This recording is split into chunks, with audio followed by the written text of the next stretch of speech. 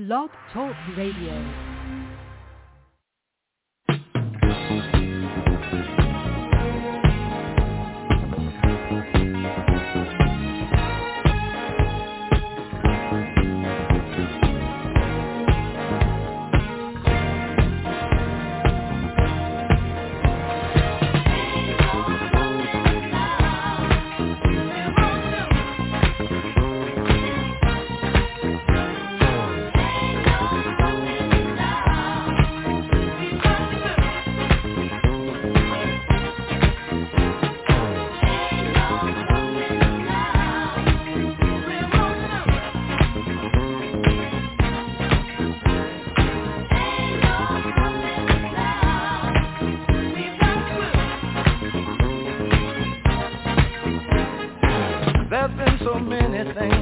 Us down, but now it looks like things are finally coming around.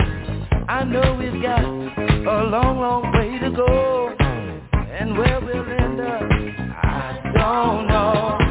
But we won't let nothing hold us back.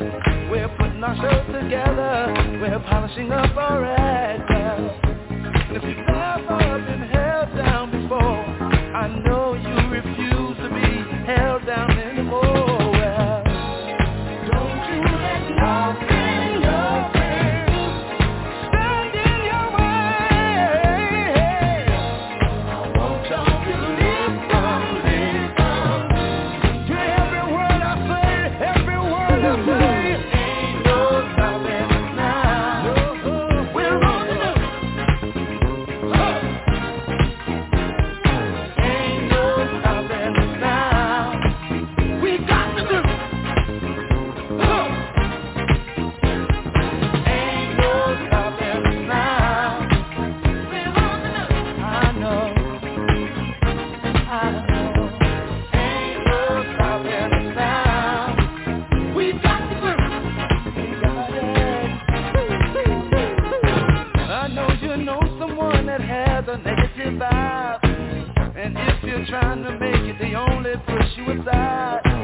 They really don't have nowhere to go. Ask them where they're going, they don't know. But we won't let nothing hold us back. We're gonna put our show together, we're gonna polish up our act. And if you've never been held down before, I know you refuse to be held down anymore. Well, don't you let nothing stand in your way. I want y'all to listen to every word I say, every word I say. No. We're moving, we're grooving. We're moving, yeah. We're grooving. Moving. Ain't no stopping us now. We're on the move. I know we got the groove. Ain't no stopping us now. We're on the move. We got the groove. Ain't no stopping us now. Oh no, I'm on the move. I really got that groove. And I know we've got the groove. Let you on the move. No need in trying, no, 'cause I ain't buying. No, don't try to stop us, no. Got the groove.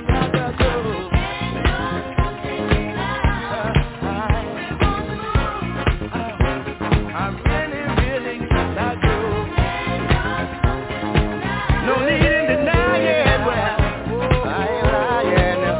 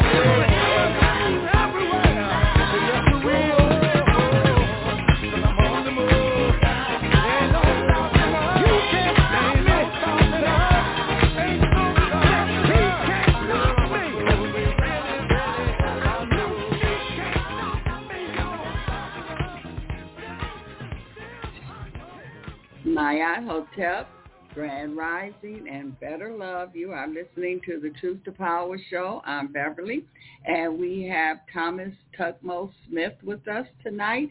And also we have a special guest, Sister Shine, will be joining us tonight also. So, Tutmose, how are you doing this evening? Doing good, Bev. How you doing? Great. That's good. I'm doing all right. Nothing new here in the city.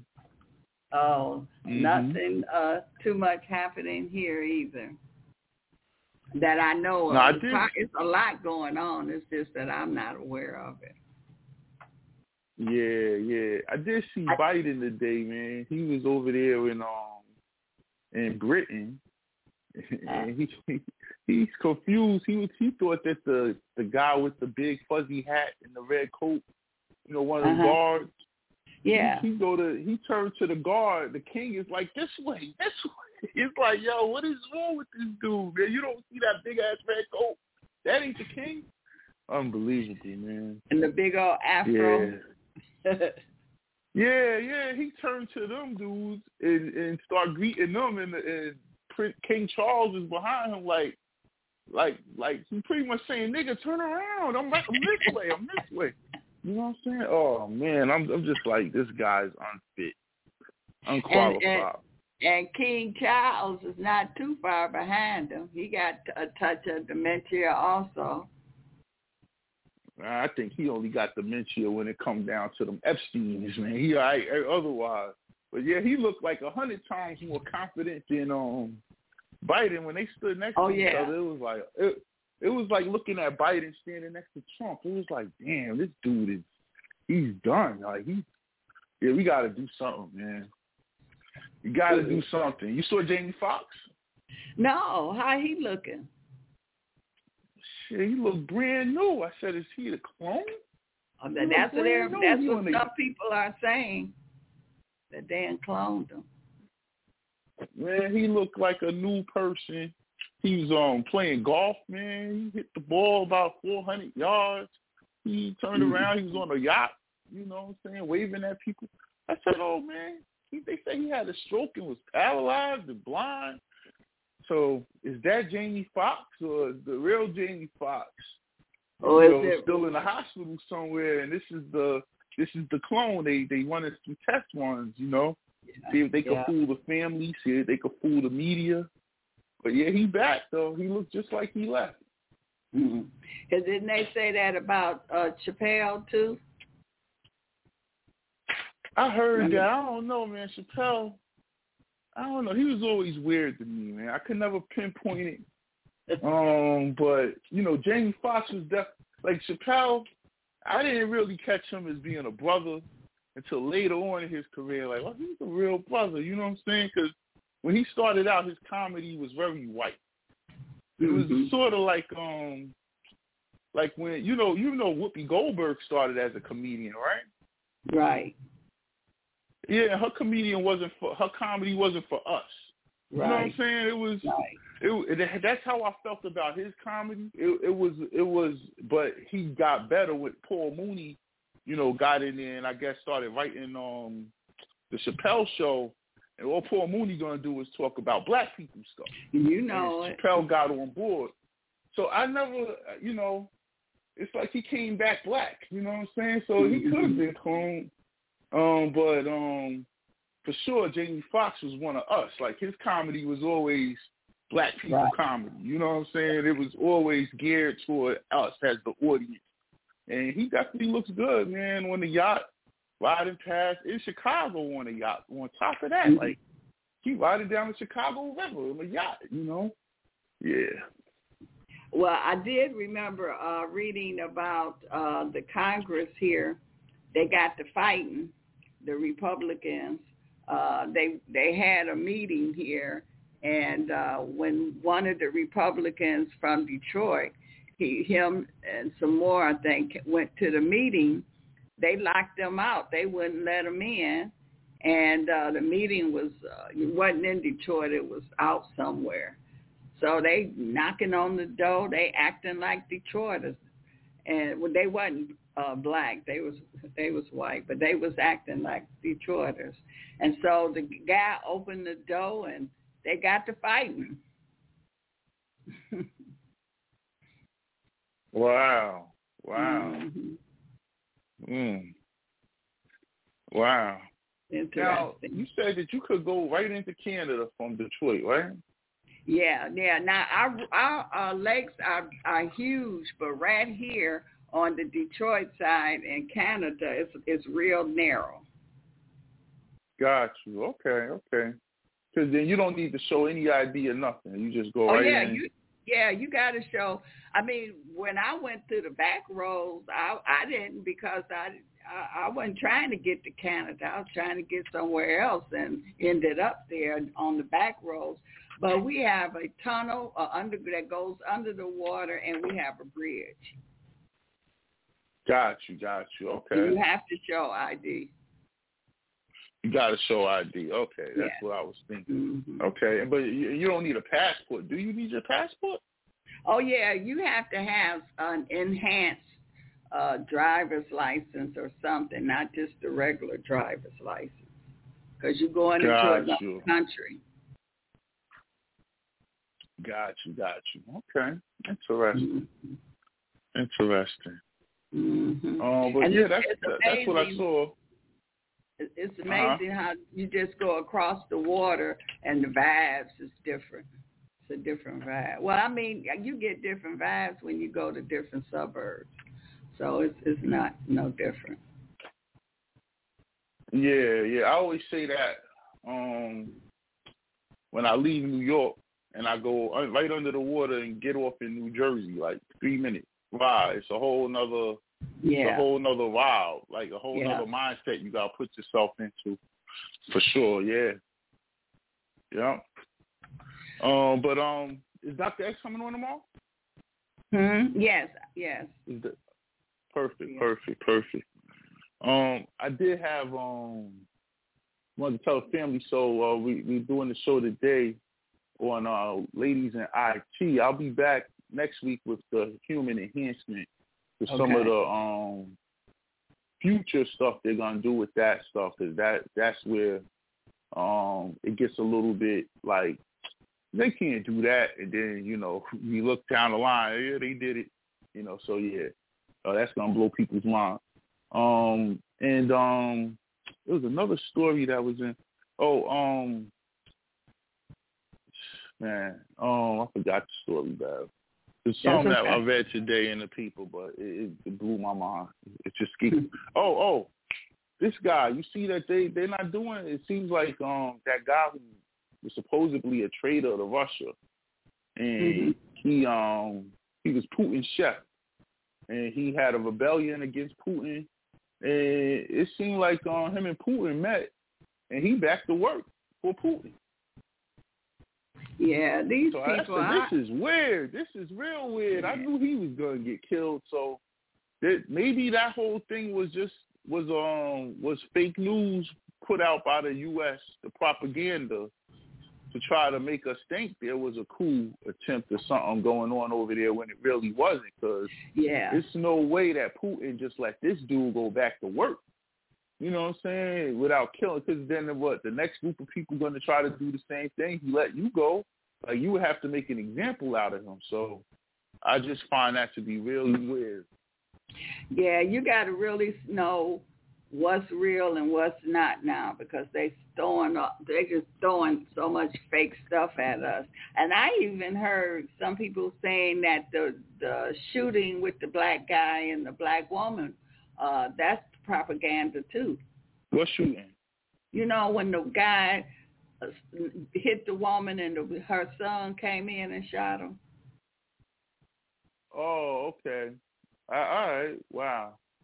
Well, yeah, I think some people that live in Chicago went and investigated it, and they were saying it wasn't adding up what they was telling us.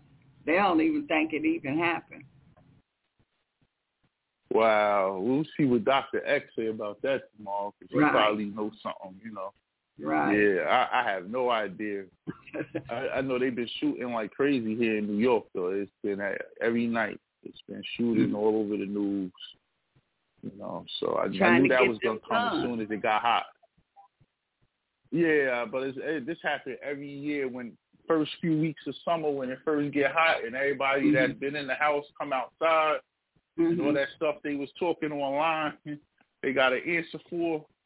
Yeah, this generally what happens when you see in all these shootings, but they just happen in weird places, like places where you wouldn't expect shootings to happen at. It's like, wow, they shooting there, and it's a lot of innocent people getting hit. Shooting at people through the bus. That should be a red flag. Yeah, they flag. were shooting at people through the bus and, you know, hit people in the bus, but they was trying to hit somebody on the other side of the bus. It's been some weird stuff. Like, what are they doing? Trying to get rid of the video games.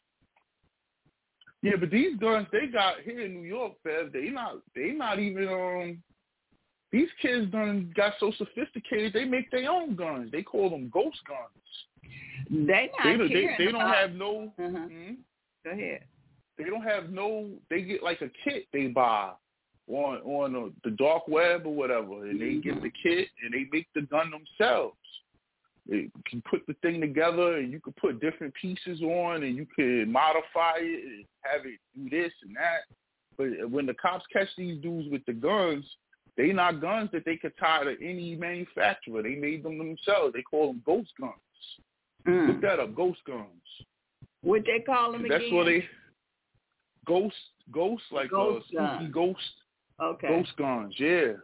They come from nowhere. Like they just like how these kids get these guns.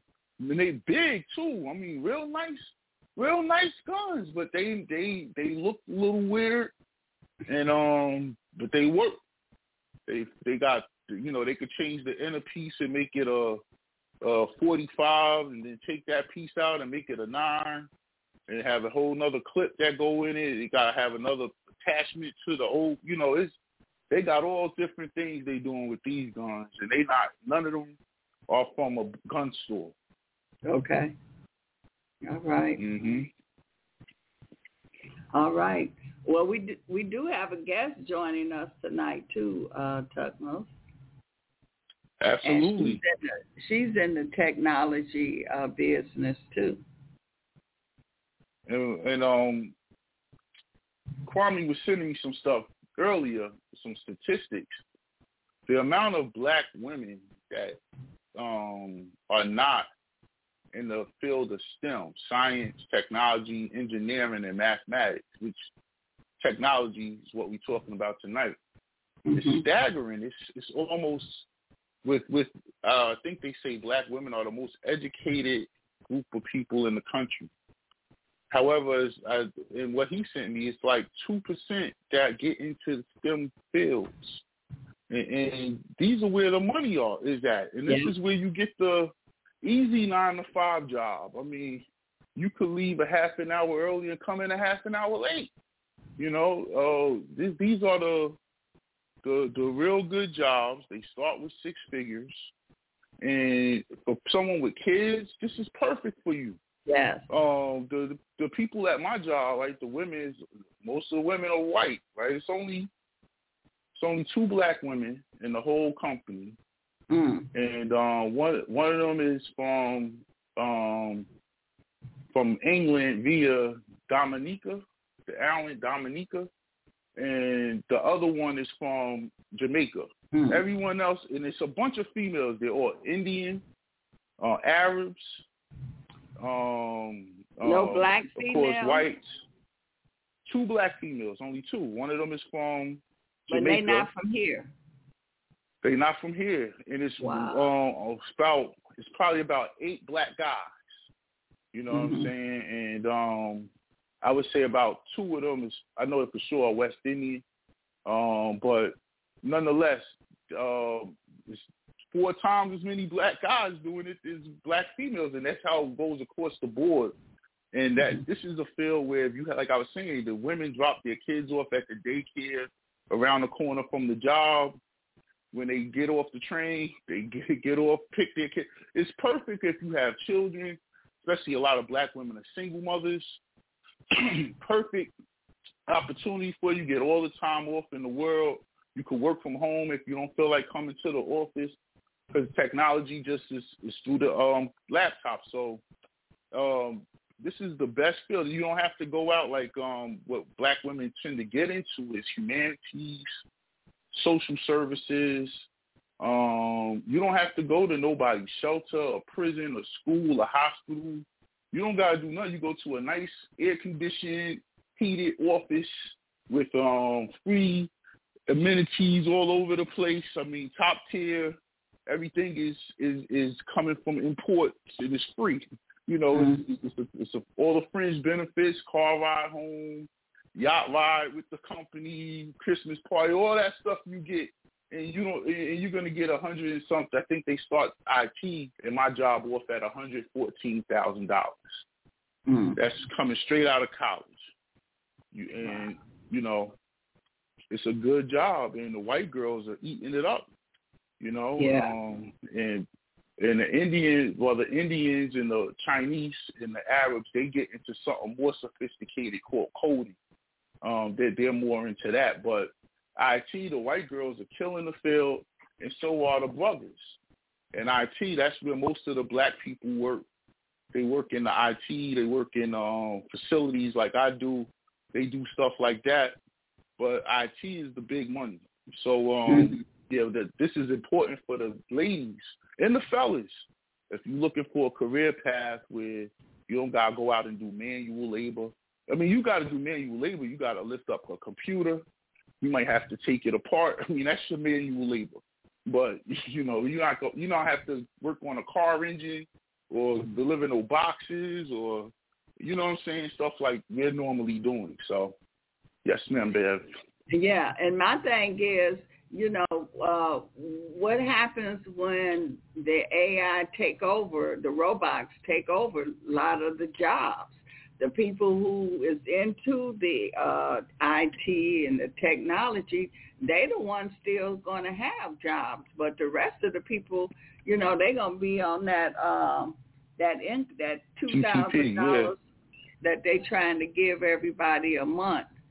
And that's all they're going to be able to get. So, but this is perfect for our guest that's coming on because she's a female. She's and she what she wants to do is perfect to solve this problem. So let me bring Sister Shine up here to join us. Sister Shine, how are you? Thank you for joining us. Thank you for having me. It's a pleasure. How are you all doing tonight? We're doing great. Peace. For the people that not familiar, tell the people what do you do and what is your plans here? I'm a desktop engineer. Mainly my daily tasks consist of working with computers all day, whether it's upgrading the memory, switching out motherboards, different components, pretty much all of that, moving them around. Basically, I would like to, this is my call to action, I guess, for more of us to become involved in this field, to help people understand that it doesn't have to be intimidating, because it's not at all. It's really not. But this is something that is starting to take over. And if we don't jump on this train now, then I'm afraid we're just going to be left behind once again. Right. So we're always trying to catch up, and we won't have to be trying to catch up. We can be right up there or even be in front of it. So, and just like Tutmose was saying that, there's no black female, and our young people should really be getting into this because this is where everything is at. And so what is your plan? You haven't a calling, an idea, a plan. You share it with us? Yes, that is to create it's not a I feel like having some sort of virtual academy would be best, just to help people start with the basics and the fundamentals, because once you understand those principles, it's so easy to apply. And we have so much technology available at our hands right now, there's no way that we shouldn't be taking advantage of it. We have things out here that can help you start a business, grow your business, your existing business, scale your business, just do different things that'll, in turn help us change the community, change the way how we all do things, whether, we're young or old. Thomas just mentioned about these young men, building these guns. You have to have a certain level of intelligence to be able to do that. Mm-hmm. Let's apply that in the proper direction. Let's channel that energy in a good way that's going to benefit us. Right, and you really want to focus on the young people too. So you want to start. You're going to start an online class. You want to start off online to have a place where the young people could come and learn technology. Yes, something that will get them off of social media, off of TikTok, off of the game, to where they're still able to be sort of in their, in that, still dealing with some sort of technology, but also teaching them how to use it to benefit them, to help benefit, our communities everywhere. So I feel like virtual would be best, just because I'm able to have a broader reach. Okay. And so you want to be able to, like you say, start from the basics, and then, have the young people to know how to build computers, take them apart, learning everything it is about the technology. And a lot of young people, where do you want to start at? Around what age? These days kids are getting phones shoved in their faces at 1-2 years old. We can't start that early, but I would say maybe 4 or 5, once they're able to start talking pretty good, you're able to teach them things, have them repeat it back to you, because I feel like that's, that's how the parents are going to be able to help learn and help teach their children as well. Because they have cell phones. They're playing with their parents' cell phones now. And a lot of times the parents give them the cell phone, and it keeps the toddlers and them quiet, because they're focusing on the cell phone.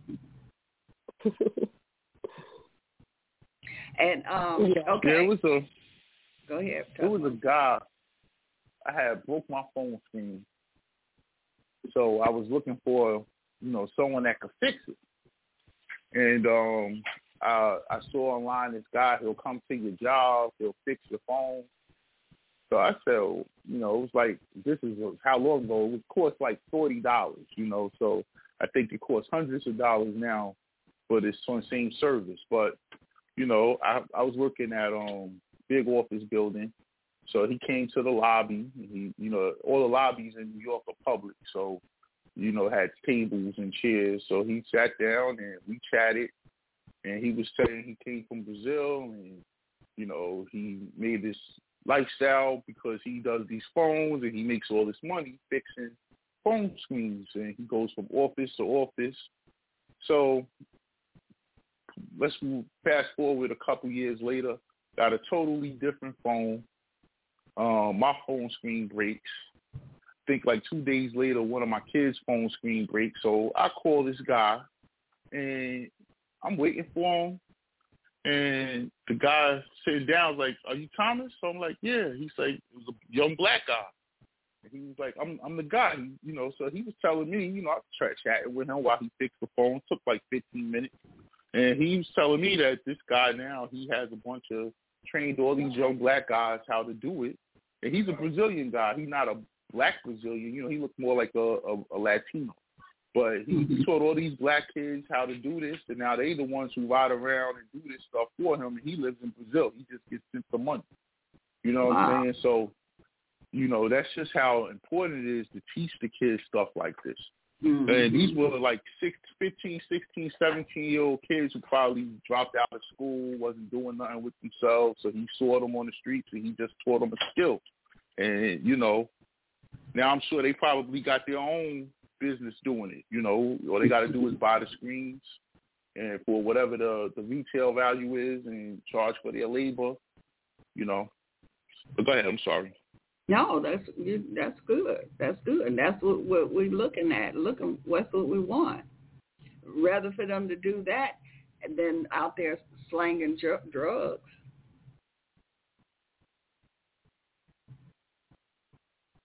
Well, I do have someone with their hands raised. Let's see.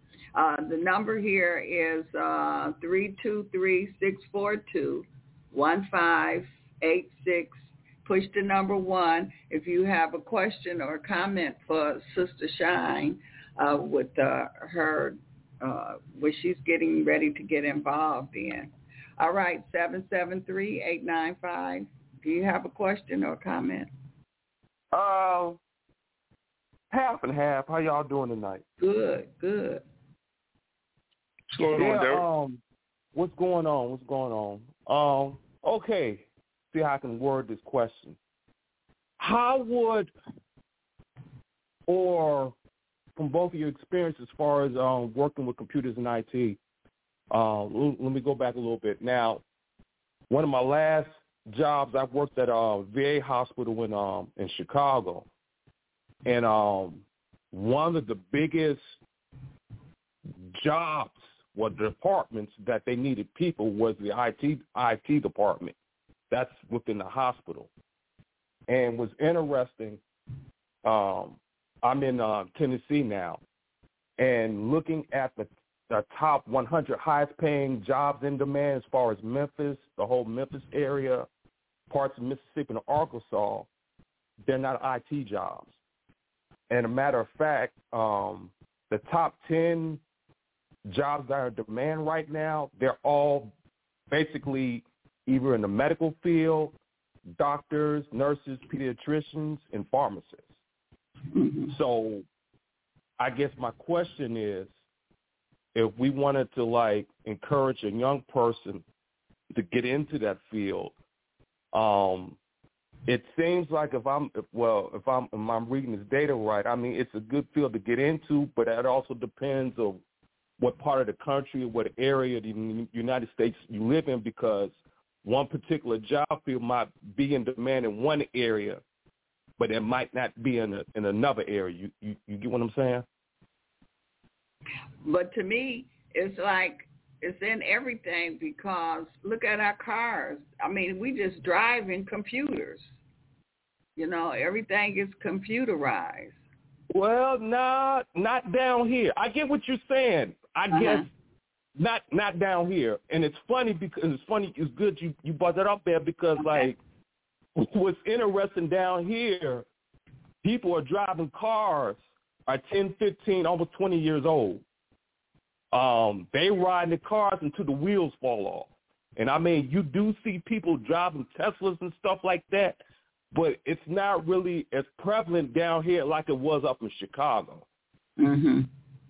And as far as the side hustles down here, like the kids going to college is not really a big deal down here. I mean, depends who you talk to. And two of the major side hustles down here for young people, for older people also, they get out of high school, they go work at one of the restaurants here, or they do go to college.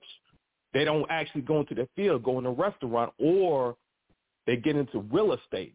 It's a big thing down here as far as buying up a lot of houses and fixing them up and flipping them, because there's not a lot of housing down here, Mm-hmm.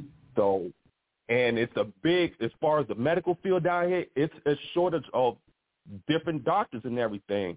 Now, I did notice something I noticed down here like I didn't see in Chicago. I'm running into more black doctors in here, psychiatrists, a lot of social workers down here, opposed to what I didn't see up there in Chicago. Okay. But I mean, like I said, the majority of, like I said, this is Memphis, so the black people down here outnumber the white people, So But as I far would say as the this IT about thing here, I'll say this about Memphis in particular. It's not gonna have a high IT base. I mean, you could look at the skyline; it doesn't even really have big buildings.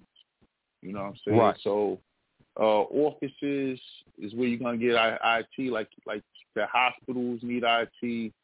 And electric cars are gonna come there. They're gonna stop making the combustible engines. So they're not going to have a choice but to, eventually switch over because it won't be an option. But see, that's why I kind of disagree. I disagree with you because But wait up, that's not even an IT job. That's not even an IT job. Right. That'd be like more of a electric mechanic type of job. But what I'm going to say is, where's the state capital? Nashville. I guarantee they have a bunch of IT jobs in Nashville. Because all those state offices gonna have people that can maintain the computer systems. Everything is computerized. The electric, from the motor vehicle to taxes, everything is computerized. So the state capitals down south. Because the South isn't as it's not like Chicago or New York. Where big business is done at. Those are like poor states, you know what I'm saying? So IT might not be that prevalent down there. What does Sister Sean say? I would actually say there may not be a heavy IT market available in that area, but that's where we have to take the opportunity to make a change, even in the medical field. There are ways to, create software that will help better analyze that data, that will help, just help processes and procedures smoother and faster. So there's all different types of ways that you can really apply this to even real estate. There's apps to create, There's a lot of different ways that you can apply technology. So it doesn't necessarily have to be in the actual field of IT. But I will also add, a lot of jobs are hiring remote still. So no matter where you are, you can really get a job pretty much anywhere. Right, because I know a lot of people still work. Right, because I know one of my doctors, I see on a bi-weekly basis. She's not here in Tennessee. She's in Texas. Right, you do virtual visits, see? But even down there, what Sister Sean just said, that was interesting, right? Because Memphis is really an area where this is where it needs to be taught at, because the brothers won't have any competition. And once you apply IT to any business that you have, right? Let's just say you own a restaurant. They own restaurants, okay? Well, I mean, you're online. You can have your own app. When I go to even if I go to a food truck, I just scan the barcode. Now, on the food truck, order my food through the app, pay through my phone, and then, pick it up when I go outside or something. It's like IT is everywhere.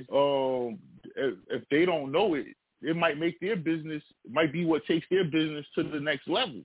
Because once you put this into small restaurants, now you can start taking online orders. Then you can start delivering further away. Then you could probably get enough money to build another restaurant. You know what I'm saying? And change, have a little chain situation going. But in order to do that, you're definitely going to have, you're either going to have to hire an IT person, or you're going to have to hire one like that just comes in contractually and sets everything up for you and teaches you what to do. Because how are you going to be in business? Like COVID, once COVID hit, all the restaurants that went out of business was ones that didn't want to conform. They didn't want to put a computer next to the cash register and get the orders to come in through Uber Eats and Seamless and Grubhub and Postmates and Deal Dash or Food Dash, whatever they call that. All those people, all those restaurants thrived during COVID. They got bigger. All the ones that didn't want to, people weren't leaving their house. They were ordering online, just deliver it to them. If you wasn't set up for that, you got left behind. And that's what you're right. That definitely happened in Chicago. I mean, a lot of, and it was sad because It was a lot of newer restaurants, and then stay open that long. And after COVID, it killed them. It shut them down. But places like Chipotle, McDonald's, even if you weren't, if the actual lobbies and stuff were closed, people would still go through the drive-thrus, push them to shove, But all the mom and pop restaurants up there, they folded for the most part. Yeah. Let me add someone else to the round table. Kwame? Hotep and better love, Sister Bev, and Tutmose, and greetings, Shine, and Derek. Peace, bro. Greetings. What I'm hearing is we're going to be put into regions, the northern regions, the urban areas, and the rural areas. And this is why they're attempting to herd all the people into the urban areas for the technology and that feel of supply and demand and the ability to have that technology work for them and their corporations and for people to start in their entrepreneurship. Rural areas are going to be, yes, it's going to be needed some parts of IT, but when you're looking at, a farmer and people that are in the agricultural business, part of that can be done IT, but the other part has to have the human factor in it. So it's learning how to balance that part of IT and humanism. And that's the part that we're looking at in how do we as a people become wise enough to use the balance of divine intelligence and artificial intelligence.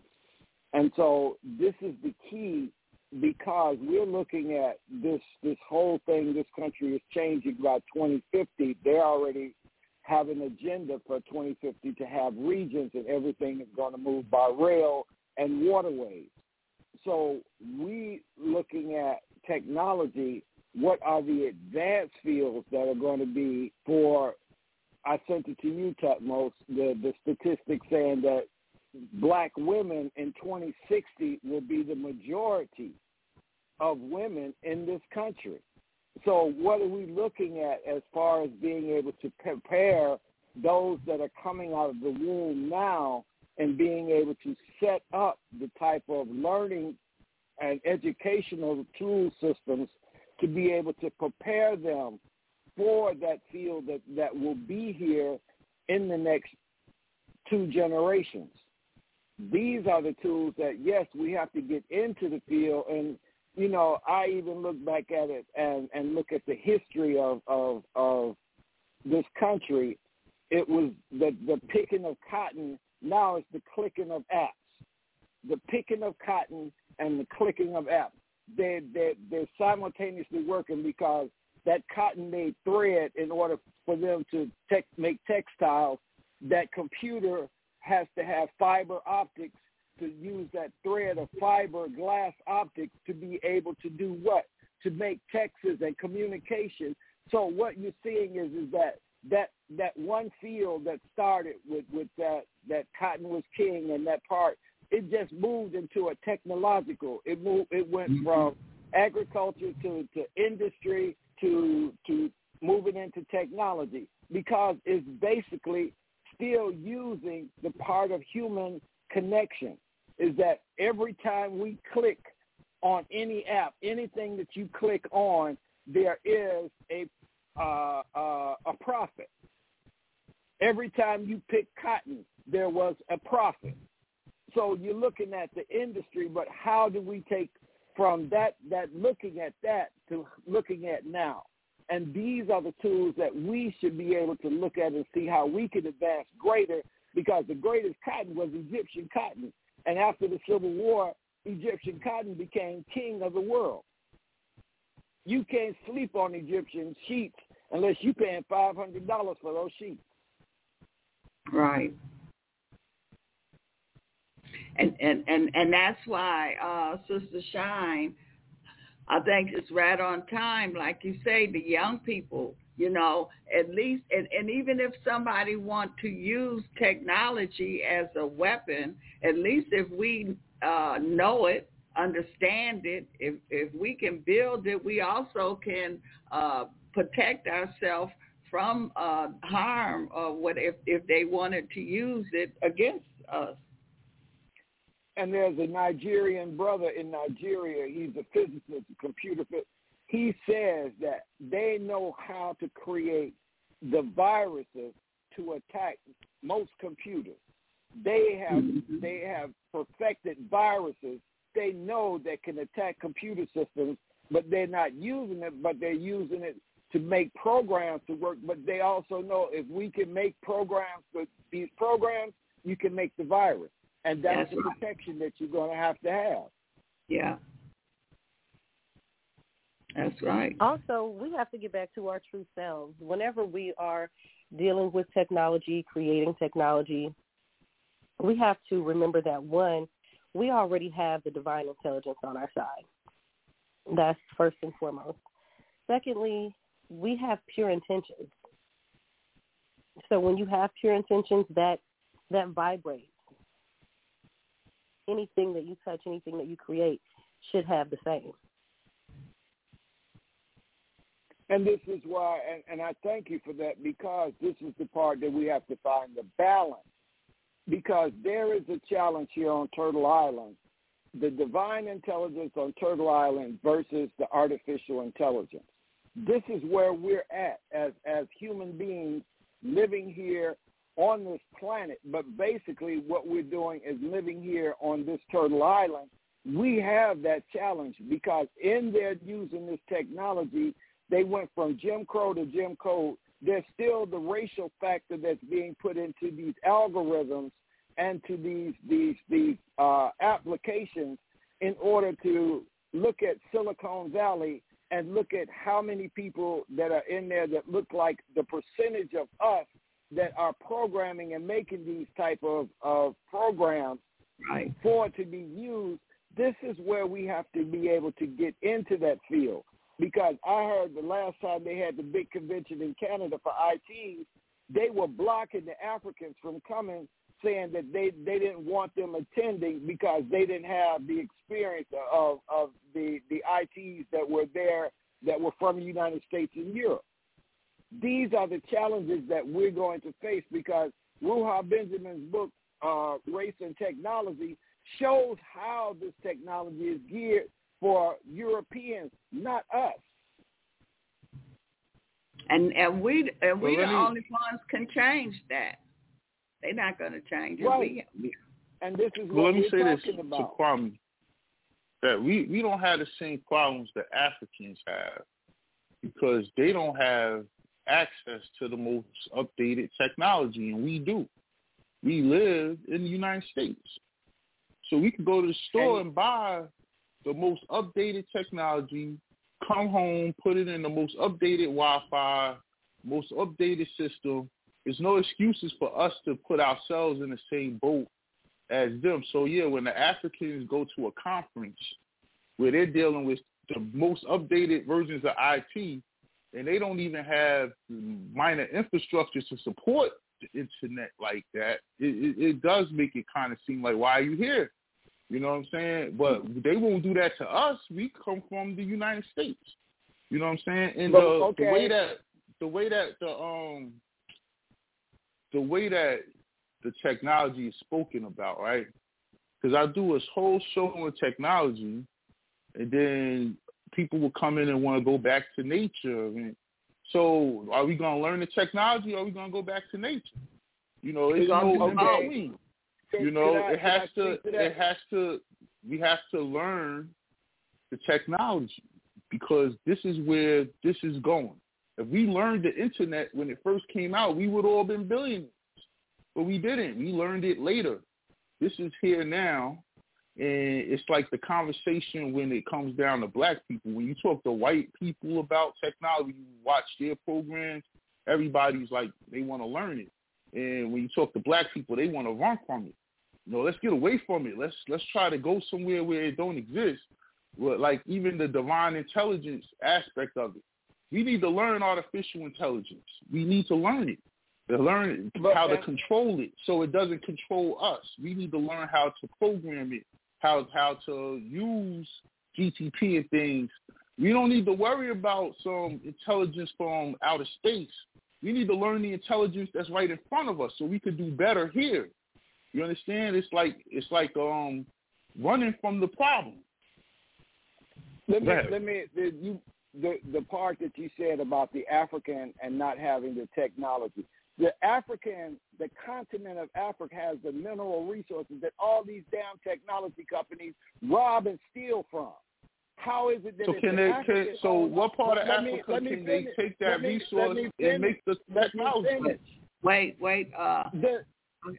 The Congo, the major mineral resource in creating the microchips and the tech using for creating technology comes out of that continent. The mineral resources that basically all these computer companies, China, all America, all of these companies are in Africa, taking the mineral resources of Africa and Haiti. If we control the resources of the land that our ancestors was born on, they could not have the monopoly that they did, because this is what they have done in going in and robbing and taking that resource that comes from the earth that we were born on a continent. Okay, so can the people in the Congo take those resources and build a microchip? No. Can they build a battery? No. So they have the resources. They don't control them because they don't know what to do with them. And the people their countries that know how to work this stuff, they leave their country, go to the United States, England, Sweden, France, wherever, and they make this stuff, but they don't go back to their country and teach their people nothing. How is that our problem? If we had our people to invest and buy those mines and put the market of the mineral resources that China and all of these other countries are taking out of Africa, we would have a part of the monopoly. This is what I'm just looking at. We're looking at because we did not use all of the diamonds and gold. We did not look at that as that. But the invaders came in and stole and took it and created civilization. You know the story. They stole their resources. We got it. But so what? They ain't doing nothing with it. So what are we going to do about it? You want us to go to Africa and buy a mine, right? We don't even own the hair market, and we're the number one people in that market.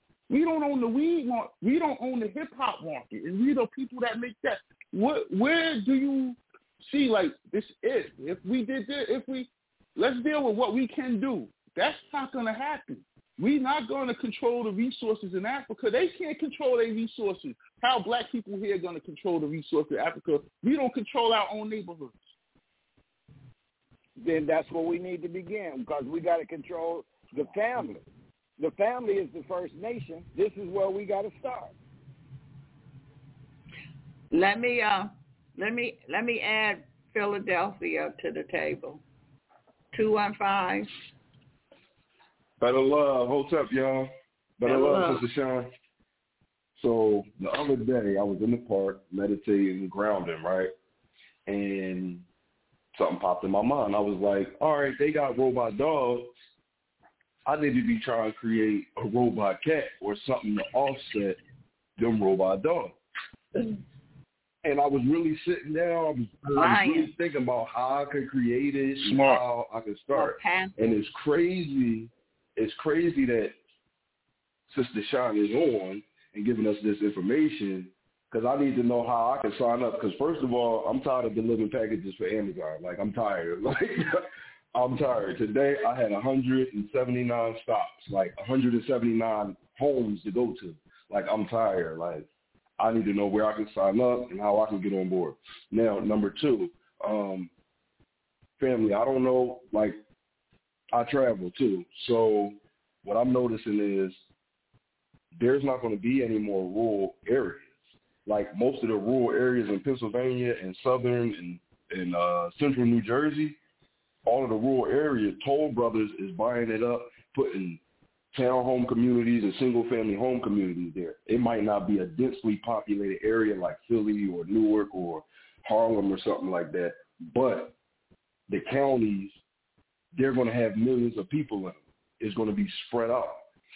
Also, for the region that I'm in, how can black people get into IT in the Philly, New York, Jersey region if all the East Indians are taking control of that community? Because I don't deliver for Amazon in Philly no more. They got us in the suburbs. No lie. And I'm dead serious, every townhome community, every single family gated community is all East Indian. I delivered a package today. The guy wanted me to deliver it into his garage. Delivered in his garage. He's sitting in his living room with a headset on. He clearly doing some type of IT work. So, back to, what Brother Derek was saying, I think some of this stuff is regionalized too, because certain markets is going to get sold up by them and where they moving to.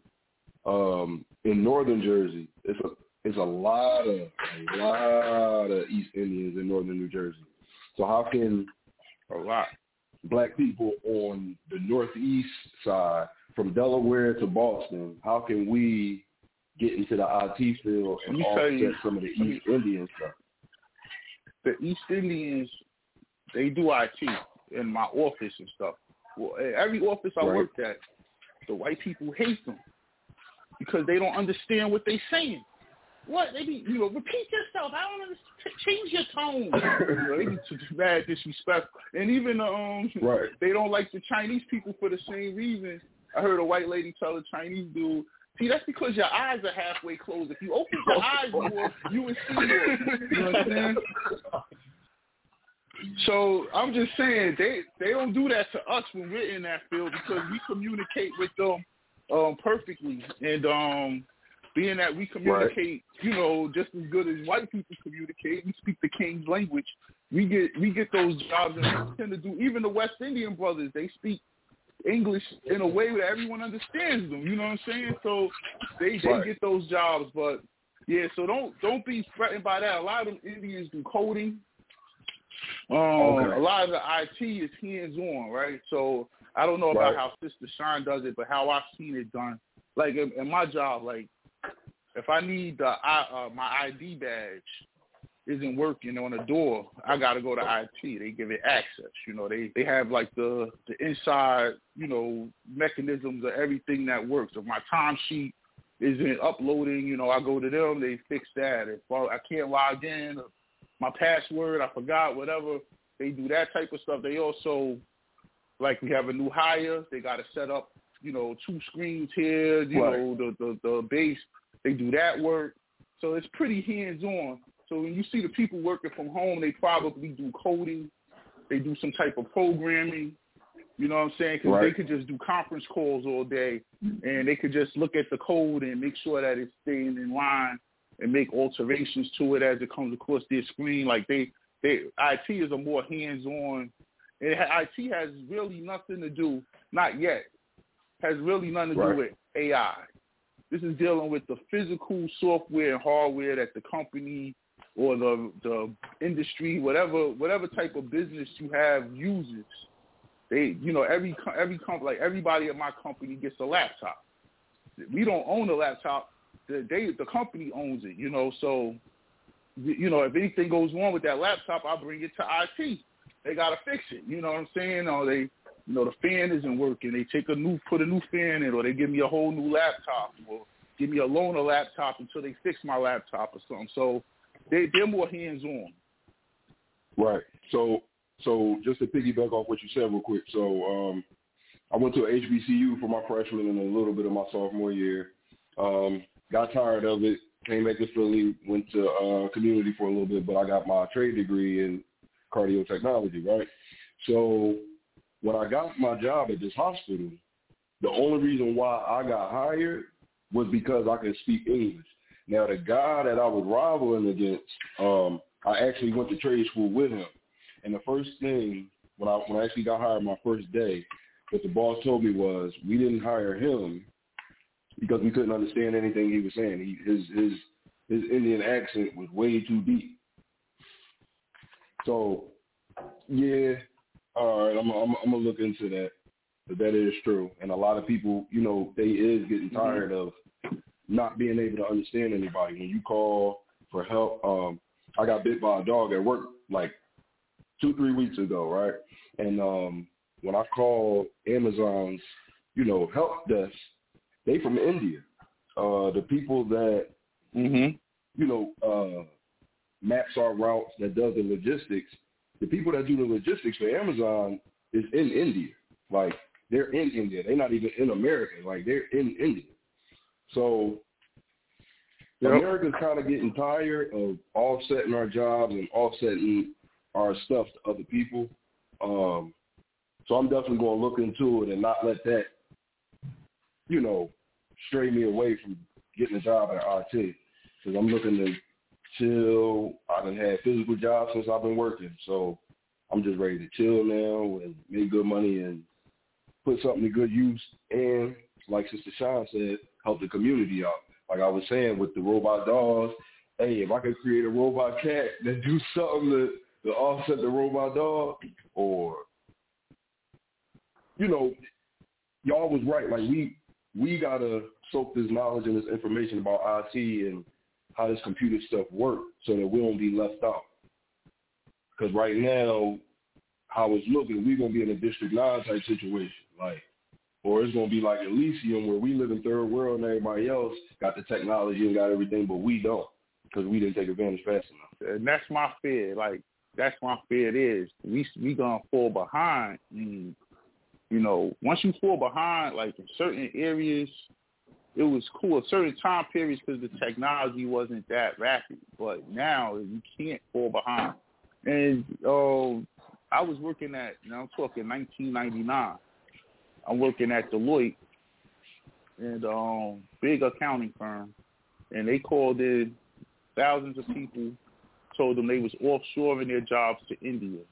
These people were crying, like, you know, their job was gone. They got decent job, graphics, proofreading, all these different, you know, computerized jobs. They could have someone in India doing it for half the pay. And they could just send it back online. You know, it wouldn't have to be on hands-on. You know what I'm saying? If they needed something printed, they'll prepare the document and send it as a PDF, and we just print it out.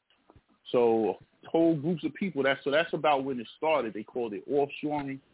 And a lot of the jobs that they offshored were technical jobs. You know, that black people have good jobs too. Like people worked in these companies for 20, 30 years, proofreading. All of the documents and stuff, they send to court or whatever, but now they have some Indian do it, you know, and they do it just as good for half the pay. So that's all. I remember when that happened, and that was terrible. But it's just like when I call my phone company, I get a person from Malaysia. I don't understand nothing. You got to put this code in. Like, what? Put the code in. Like, wait, you know, say that slow. Spell what you're saying. You know what I'm saying? Because and white people don't like dealing with that in offices. Like, over the phone is one thing, but when you in their face, you can't explain why this thing ain't working, or they get very nasty. You know what I'm saying? So they want a person in those positions. So those jobs, I think, will be relatively safe. Certain aspects of it can be done by the AI, but for the most part, they're going to want to know why their computer isn't working right now. You know what I'm saying? I ain't trying to hear later. I pay you. You know what I'm saying? So, yeah. Right. You got anything to say, Sister Sean? Yeah. You're so quiet. I was trying to get in, but, you know. I would also say a lot of these jobs are, you know, again, they're remote. So many companies are still, my company is probably 95% remote out of like 5 different sites all over the nation. So, like, no one's really in the office anymore. Also, yeah, they're not too, a lot of American companies aren't too big on offshoring to India or really any other country anymore, because there's so many ransomware attacks that have been happening over the last 2 or 3 years. So companies are finding that their systems are getting hacked. Mm-hmm.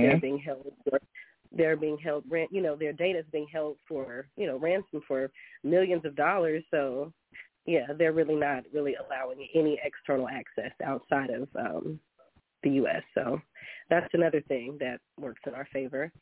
But a lot of times you got to understand the job is also going to train you. I've trained so many remote employees without ever seeing them in person on the same things that I do every day. So that's another thing that you have to consider. We have tools like ChatGPT out here that can create you a resume. Yes. One of my friends just told me, she said she got 20 years experience from ChatGPT. I said, you make it sound like it just handed it to you. She said it did. They do, yeah. But, yeah, we have tools like that we can use to our benefit that can, you know, a lot of these companies, they lie about the starting salary on, you know, whenever they post the ad for the job. If they can lie a little bit, so can you. Right. There's experience. So, and also, will you be teaching not just only the children, and I know it's important that they need it, but it's also important that the parents need it also. So you got grown folks that want to jump in on this too. Oh, yeah. Yeah, I will definitely be for all ages because I do believe that the parents need to be involved because they're going to, you know, reiterate that to their children as well. So we definitely going to be a family affair. Can I ask a question? Okay. Go ahead, Kwame. Yeah, and I mean, I'm overstanding the IT, and I'm an elder, so, you know, this is all new and different, and I'm grateful for Generation X and Millennials. The part that I'm looking at now in the next field that they're going with this 5G C-band, and the C-band is moving from the 4G to 8G frequencies. And how is that field looked at as far as we talking about IT, but that's satellite banding, that this is what they're shifting over to from fiber optics to satellite. I mean, and bringing it down from antenna and creating that field. How do you see the possibilities of people getting into that field now that it's just starting, and they're going to be utilizing this as far as the electric cars and driving things, and it's going to be run from satellite instead of from cable? I would say right now they're pretty much gatekeeping a lot of that information. And so if there's an opportunity for us to get in, we should definitely take that. I am not too familiar with it yet. I've seen it come up in a few articles, but I haven't learned enough about it yet for me to really have an actual opinion. Okay.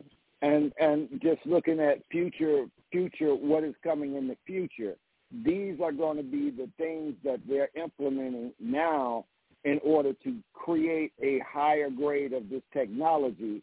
And being able to get in, okay, like Tutmose was saying, if you had got in on IT in the beginning, the thing that you would be at is, we would be wealthy and prosperous, but you can get in on this next stage of this development, going from fiber optics cable in-ground to satellite and dish.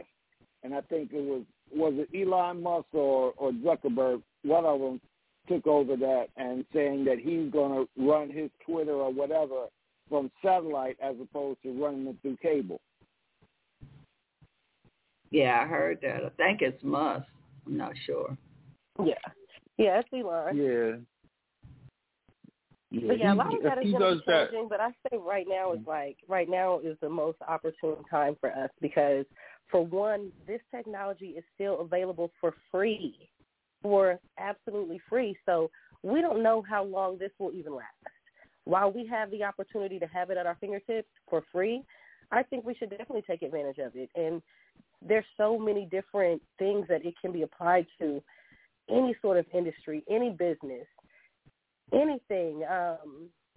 I once had a job where we monitored water levels based on technology. Like, it would send you an alert once the water level reaches so high. So we can use this in any industry, whether it be agriculture, technology, healthcare, anything.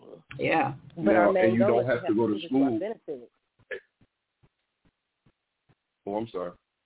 No, go ahead. Oh, go ahead. I'm sorry. And you won't have to go to school, because I'm not saying I don't want to go to school, but I ain't trying to go back to nobody college, 4 years. Like, I just need at the most 8 months training. You know what I mean? Like, because it's a fast-paced world. Like, I don't have time to like have a job, pay my bills, and go to like school too. And like, I look for like entry-level positions in IT, and they be slim to none, or it be like a qualification that I don't have that's probably take like, you know, a 6-month training or whatever. But is there something where like you could work and receive training at the same time? Like, there's actually this app that I've been using for quite a while, just for different things. It's called Udemy, Udemy. They offer a lot of different technology courses that are pretty much from entry level to advanced level. They're not very expensive. Some of them will even help you prep for your certifications that you may want to take. But a lot of this stuff is so repetitive that you won't even need the 8 months. Like, I would say within just maybe 6 to 8 weeks, you can really, because a lot of it's repetitive. A lot of it's really just the basics. Did you turn it off and turn it back on? You know, a lot of people think that's crazy, but like 90% of the time, that's what it is. You know, so a lot of it just really. I have UDMI. I have that because I did a real estate class. It was like $11 or something like that. It was like this real estate class. So I already have that app. So I'm gonna go in there and look for some IT stuff. Yeah, and they have sales all the time. Like, they have a lot of really good trainings on there. So that's one way. Also, Google is if I run into something that I just absolutely cannot figure out, Google is going to help me every single time. YouTube too, yeah. YouTube as well, yeah. True. But yeah, we have these tools that are right here. We have to just use them, really. I went to a school called Chubb, the Chubb Institute. I don't think it exists anymore. It has another name. But that's where I got a certificate in help desk tech support. This was in 1998, so that certificate is useless now. But that's what when you go to school for IT, that's what it's called, help desk tech support. That's pretty much what it is, and it was a 18-month course. And it gave you the same equivalent to a 2-year degree in the subject matter, but it was like 18 months, and you had to go every Tuesday, like Thursday, or Monday, Wednesday, and Friday, or something like that. And they taught all different types of systems, but I'm sure like they got schools like that still exist. And mine was only 18 months because all this technology was kind of new then, so they wanted to teach people everything they had. So I learned AS400, even though that's obsolete. I learned, the big floppy disk machines, like flow machines and things like that stuff it was all going out of business, but some companies still used it, so they taught it. But I'm sure that them courses are shorter now. And also, I think, like, even if you go to your local colleges, a lot of the courses are free if you take free online courses. Even Harvard has free online courses. You know what I'm saying? I'm not sure if they do it in help desk with tech support, IT, but, just look and see. I'm sure some schools do.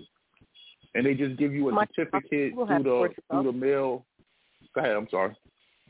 Oh, I was just saying Microsoft and Google has courses that are free also. Yeah, and then you get a certificate, and really that's your qualifications you put on your resume. And part of getting a job, 90% of it is if they like you. It ain't if you fit their qualifications. You know how many unqualified people I've worked with over the years? Like, how many jobs I've had that I wasn't qualified for, but I went in there and the person liked me during the interview. Oh, hold on, let me have you meet somebody else. I'm like, oh, I'm in here. You know what I'm saying? And right. It's all a matter how you interview. That's a skill in itself. You can get a job. You can get a job you ain't got no knowledge of, but they like you. they'll keep you, you know, and they'll train you on, like she said earlier, they'll train you on the job, you know, so, yeah.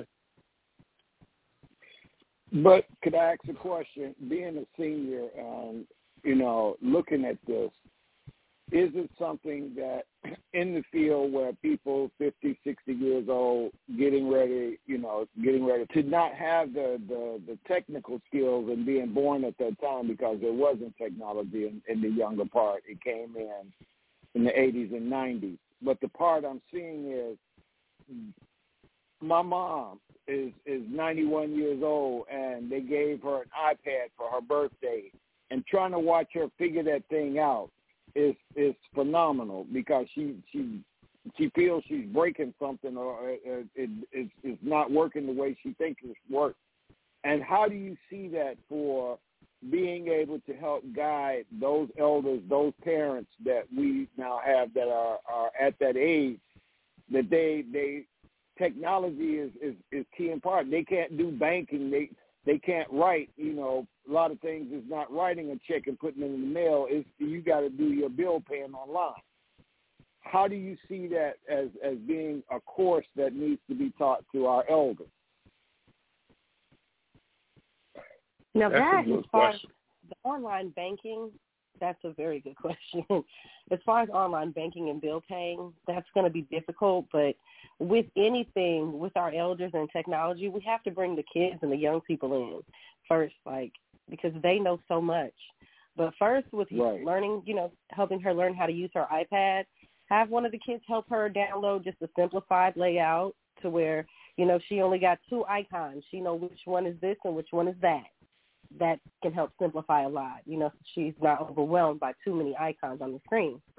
As far as any more technology, that's going to be a challenge, just because, of course, everything, you know, when it comes down to the font is so small on the screen, you know, I can barely read it sometimes. So that's going to be a totally different challenge. But I would say with them, you know, we have to keep it simple, you know.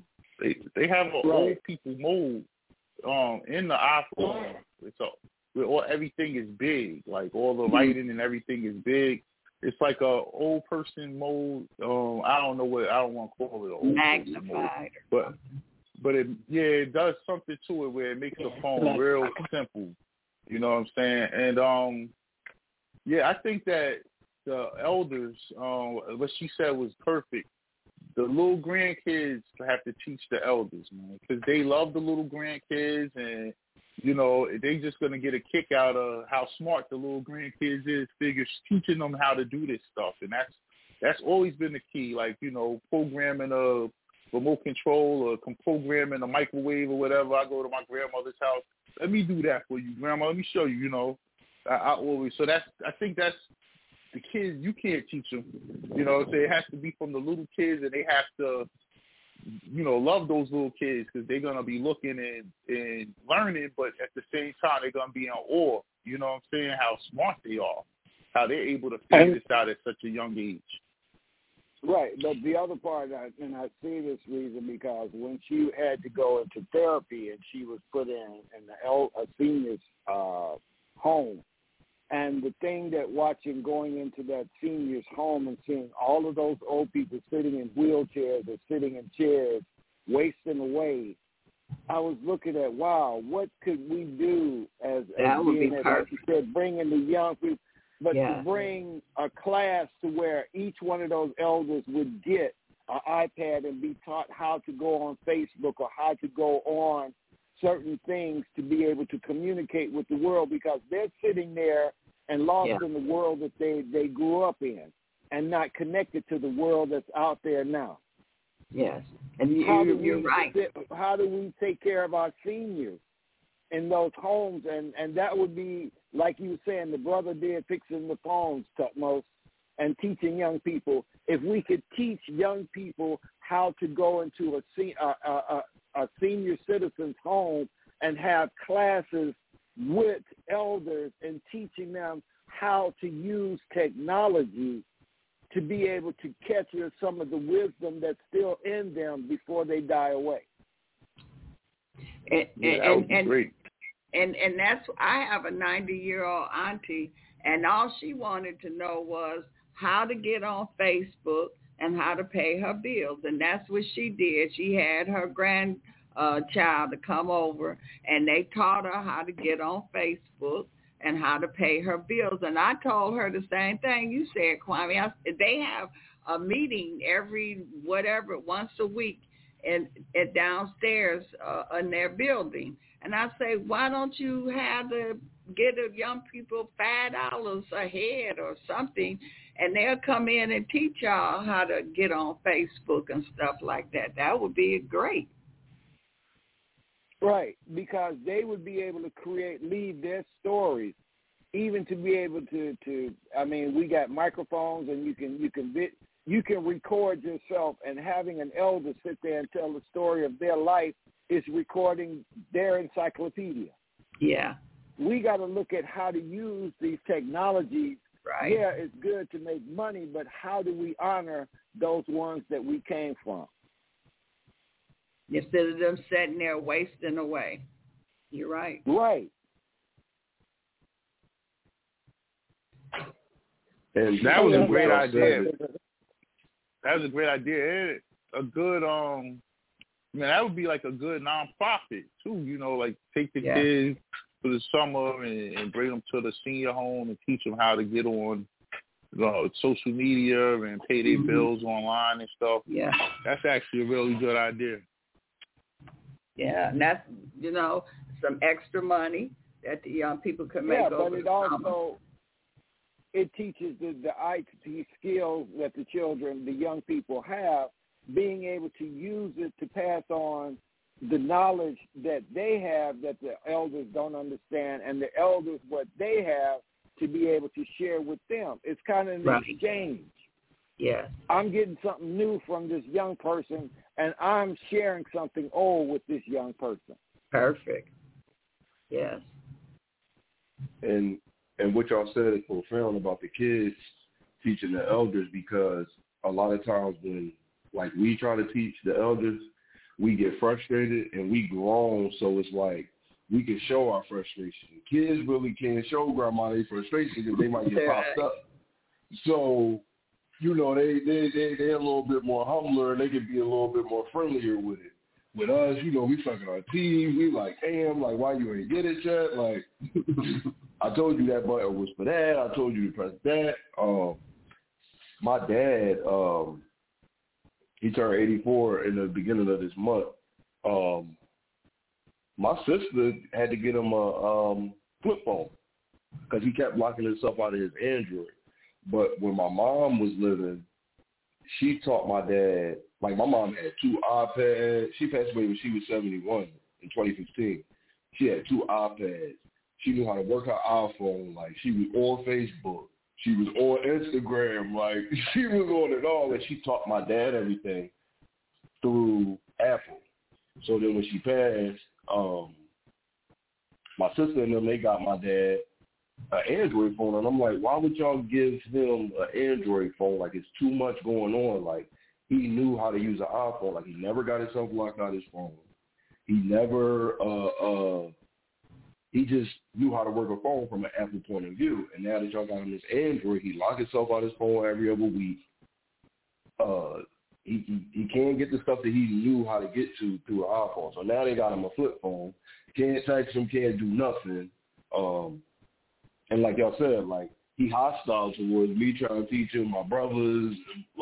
Only one of my sisters can get through to him. So I think I'm going to have to get some of his grandkids to, sit the little ones anyway. The ones that'll be scared to get popped up. I got to get them and, show them how to work stuff. I'm going to get them an iPhone in about another week or two. And that's a good thing, because the thing that I'm looking at is we used to get lap time from our grandmothers and our grandfathers when we were children.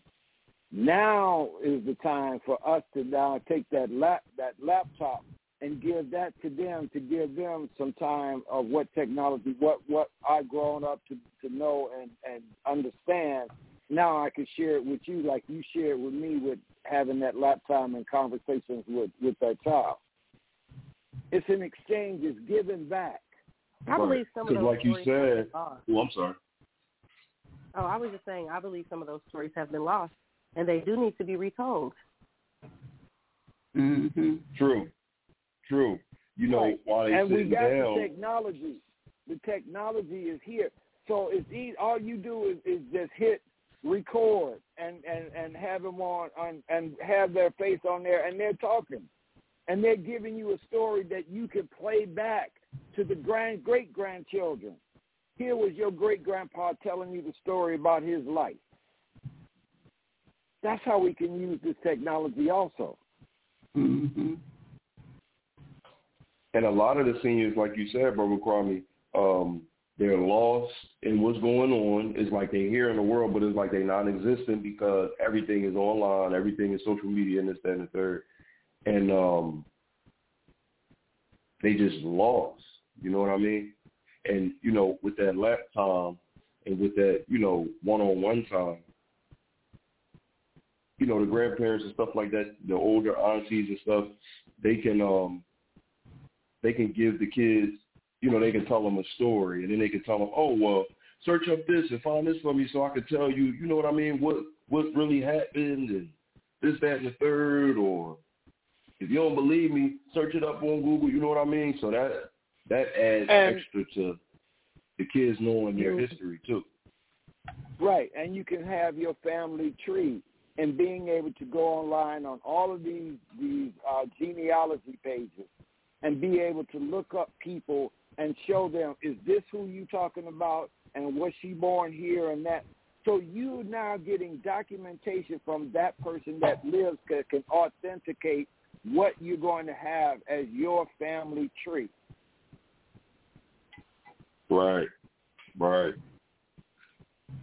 It's a lot we could do with technology. Now, Sister That's what Shine, I'm sharing. Yeah. Sister Shine, do you have a contact information that people want to get on the waiting list for when you open up your learning center? Yes, it's T like Tom, M like Mary, ATTCOU@gmail.com. Say it again. T, M like Mary, ATTCOU@gmail.com. Okay. So if a person is interested for themselves, their children, they can get to you through this, and they can get on your waiting list, and they could be in the first class. Okay, yeah, can you repeat we'll that one more time? Opening up registration in late September. Okay. I was trying to get it typed in, and it's TMTT. What else?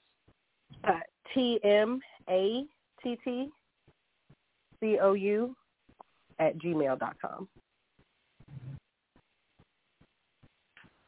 Perfect. All right. Thank us. Yes.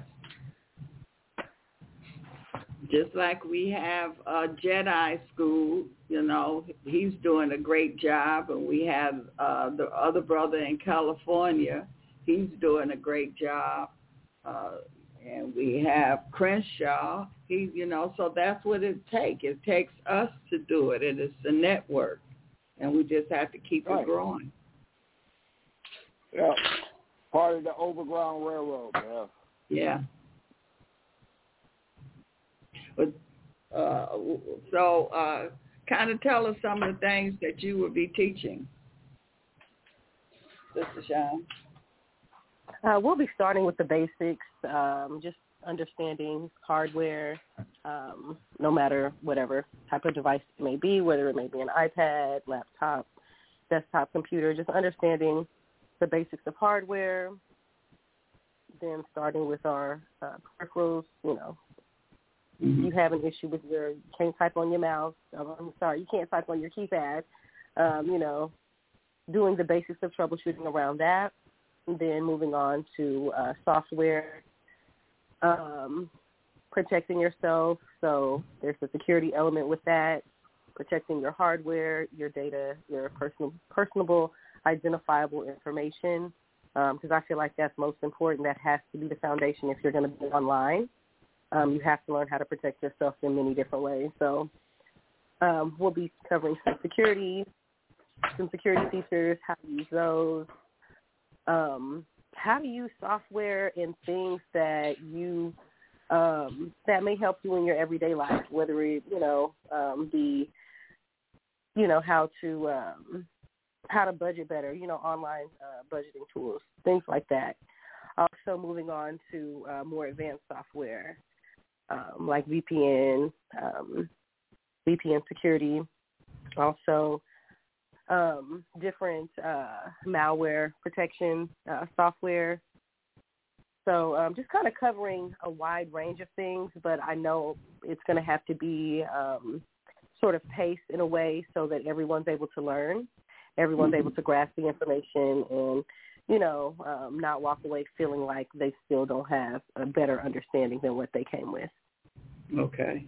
All right. Excellent. And after each learning or each class or each session, will they get some kind of acknowledgement or some kind of certificate or something? Yes, there will be a certificate because I'll be opening up other levels as well. We'll just kind of be starting with the basics, then we'll move on to other levels. So, for each level that you advance to, there will be a certificate. Okay, all right. And I notice, like, a lot of times when you get your computer, they already have protection on there. So you're saying you have to add more protection to it. It's really about configuring the settings on that, because my thing is not to have everyone going out, buying up additional software, just, spending money on things that they may not need. So it's just basically configuring those settings within the existing software to make it to have maximum protection as possible, essentially. Could I ask a question on that? Because I have, a Samsung, and then I use iPad. I have an iPhone and iPad. I create my presentations with iPad because the Microsoft, and I'm using Microsoft on it, but there's a great difference in how you can structure on a Android phone as opposed to structuring on an iPhone. Do you see that? And the thing that I found too with Android and Microsoft, where as opposed to iPhone and Mac, is you get less viruses in Macs and iPhones and iPads than you do with Microsoft. Yeah, Apple does have a more higher level of encryption, and that's simply, I think that mainly goes to Android being a more open concept software. So Android pretty much allows users to create really anything and everything. Apple is more locked down, if you will. So it does not allow as much freedom for anyone outside of their own developers to really do much. Right. So that's where, there's more firewalls that they have to kind of get through in order to, impart a virus onto your system with Apple. So in taking your course, which would you say would be recommended, to use a micro or you use an iPhone, a Mac, Apple? I would say it really comes down to your preference, because it's based on what you're going to be using it for. So that will really, all come down to really what you're needing it for, and then your own personal preference. But yeah, we'll definitely go over, because we're going to be covering more than just like the basics. So we'll be going over like phishing attempts, so, where people, where you're just not clicking on everything. You can't do that. So, you can't click on just every link that comes that you come across. So there'll be things like that, what to look for within those different links that automatically let you know this is definitely a scam. Just different things that you can just with the naked eye look at it and tell, something is not right about this. So I'm going to pass. And see, that's good, because my dad, he gets mixed up when it be ads at the bottom, and they look legit. And like, let's say he'd be like, ooh, that looks nice, and then click on it, and then it'd be something else, or it take you to porn or something crazy like that. And that's because he has that Android. With Apple, he would have a little bit more security. That's what I was trying to tell my siblings. With Apple, he would have a little bit more security, so he won't get tempted to click on something and end up on porn or something like. So, Brother Kwame, like, it all depends on, you know, like she said, like what you trying to use your phone for, what type of businesses you have. Android, you can do more things with it. So if you like looking to program, and I guess if you work like in the stock exchange or something like that, maybe an Android might be better for you, because one of my friends has one of the new Androids, whatever it is, and like he could do like 7 things at one time on one screen. Now, he has a business type job or IT job. He don't need to do all that, but it all depends on, you know, your level of what you're doing in life. Well, what I'm using and doing that I've been using Apple for is basically presentations and historical presentations, and being able to cut and paste and put together a presentation and run it with videos and audio in it, to be able to, when I go and make a presentations at wherever I'm going as a gathering, then I'm able to open that PowerPoint and present that presentation with all of the diagrams and pictures and things that I put together for that. But that's what I basically use mine for.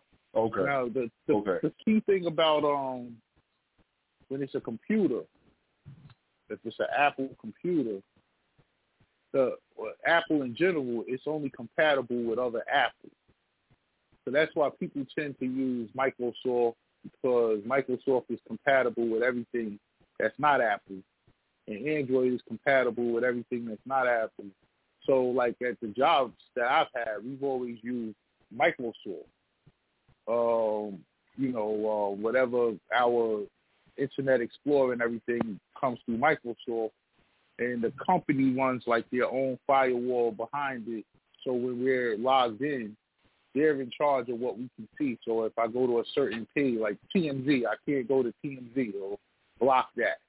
You know what I'm saying? So, but Apple is specific for people who use, like, they do graphic designing, things like that, interior decorating, and, you know, they got to use a lot of, like, graphics and things like that. People tend to use Apple, but the problem is, like, let's just say Kwame had Apple, and then he shows up to an event, 9 times out of 10, other people are going to have a Microsoft or Android, because those are the standards, and then his won't be compatible with theirs. You know what I'm saying? So that's the problem with Apple. It's always been, like, if I did a spreadsheet in Apple, I can't transfer that to a Microsoft computer, so I have to do it all over again in a Microsoft. You know, it's just I learned it's not compatible. I learned that lesson. That's why I brought me a projector. So when I go and do a presentation, I carry my projector so I can put on screen what's coming off of my Apple. I don't try to connect into other, equipment. I just have my own projector, and then that way I know it's going to work because they're compatible with each other, and that's how I do my presentation. Yeah, Apple's real funny like that. And now Android, I have Android. I like Android better than Apple. However, like everybody in my house has an Apple, so they can FaceTime each other, and I don't have to FaceTime them, so that's perfect for me. I don't have to deal with all that stuff. So I enjoy my Android because I'm the only one with it. But I do think that the security features is a lot tighter on Apple, and that's pretty much because it's like all of them, So if you get something from Apple, you got to buy another Apple part. So being that they control that whole ecosystem, whereas Android is kind of open source, so anyone can write to it, anyone can make things for it. In order for them to have it so it's open source, you're taking away a lot of the security. You know what I'm saying? So that's why Apple costs so much. That's the key thing to it is everyone can't afford an Apple. everyone should be able to, kind of afford a regular laptop, which would be Microsoft, or a regular phone, which would be Android, but they won't be able to afford a $1,000 iPhone. You know what I'm saying? When the Android that does the same exact thing is $300. Right. This is a matter of preference. Yeah, because I had to buy that Samsung is because I was on Zoom when we start having Zoom meetings, and to do the presentations, the Zoom would not present the PowerPoint that I had on Apple Zoom. It wouldn't take it. So I had to switch over and I keep the file in the cloud. So I just went on the Samsung and put that, and then I was able to show it on Zoom. And Sister Shine, will you also be teaching or showing people how to get on the different media platforms, how to use them, like Instagram? Oh yeah, right. Yeah, definitely, especially for the elders.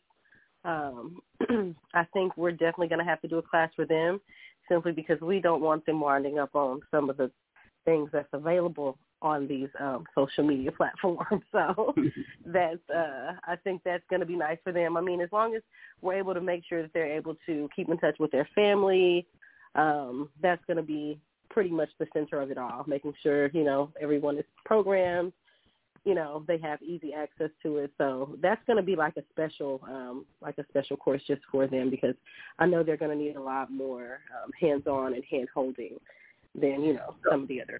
But even for those that's using it for their business and things like that, just like I'm on all of that, but I just know the bare minimum of how to use them.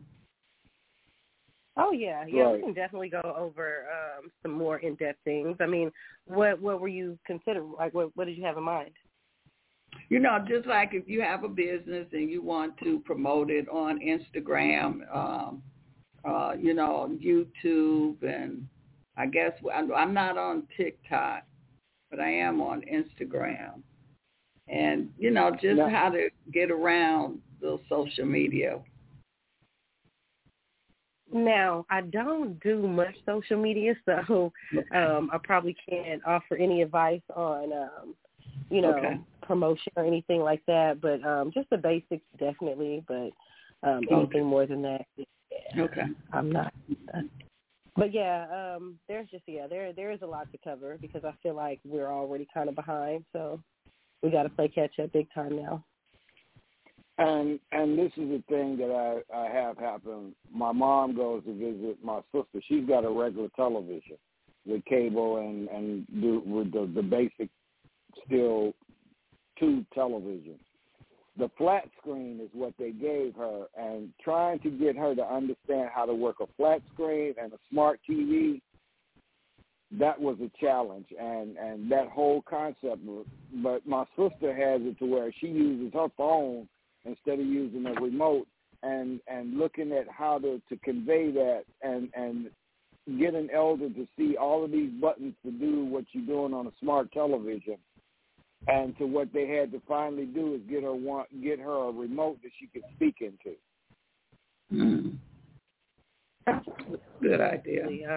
A lot of my elders use dictation for everything. When you have to talk into the phone or your remote, they use that for a lot of things, just because it's a lot more convenient. They don't want to type it. They don't want to, channel up so many times. If they're able to search for it by speaking it, then it just makes it a lot easier for them. So I think that's just another convenient thing.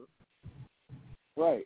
And these are the tools that helps in technology, and even being able to, I had to learn even with text messaging that you could voice text, and then it's like, okay, text, but how do you got to say stop, then you start the next line or next sentence. But if you don't say stop, it's just going to continuously keep putting down as you talk. It's going to keep on going. It doesn't put in punctuation until you tell it to. Yeah, that's true. But also that's really, if you look at that, that has been a form of AI that we've been using for quite a while. Like even before the last few years, dictation's been around. So every time we use it, it gets better. And that's pretty much how AI works. We have to train it now. That's where we come in with our good vibrations and our pure intentions. Because if we come with that, then we have a way to change AI to make it work for us. So that's my whole entire goal. Okay. The AI will help the elders. The AI will help the elders more than anything.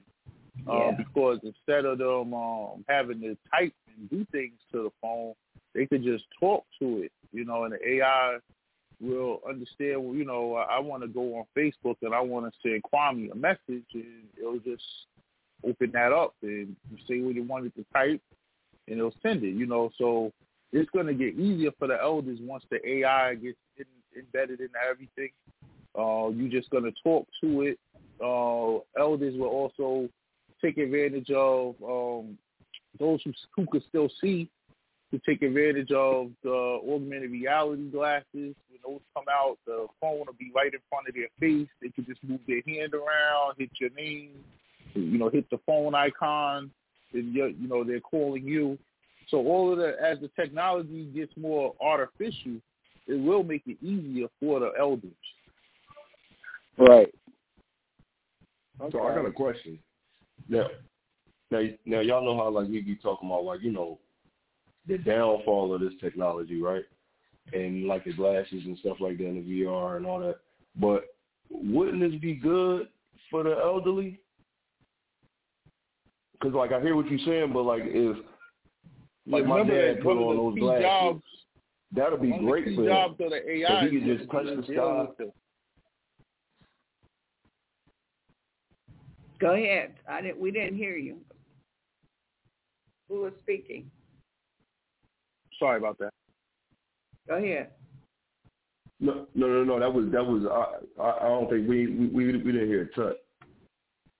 Tut? What was you I saying? didn't hear you. I was just saying that one of the key jobs for the AI is to deal with the elderly.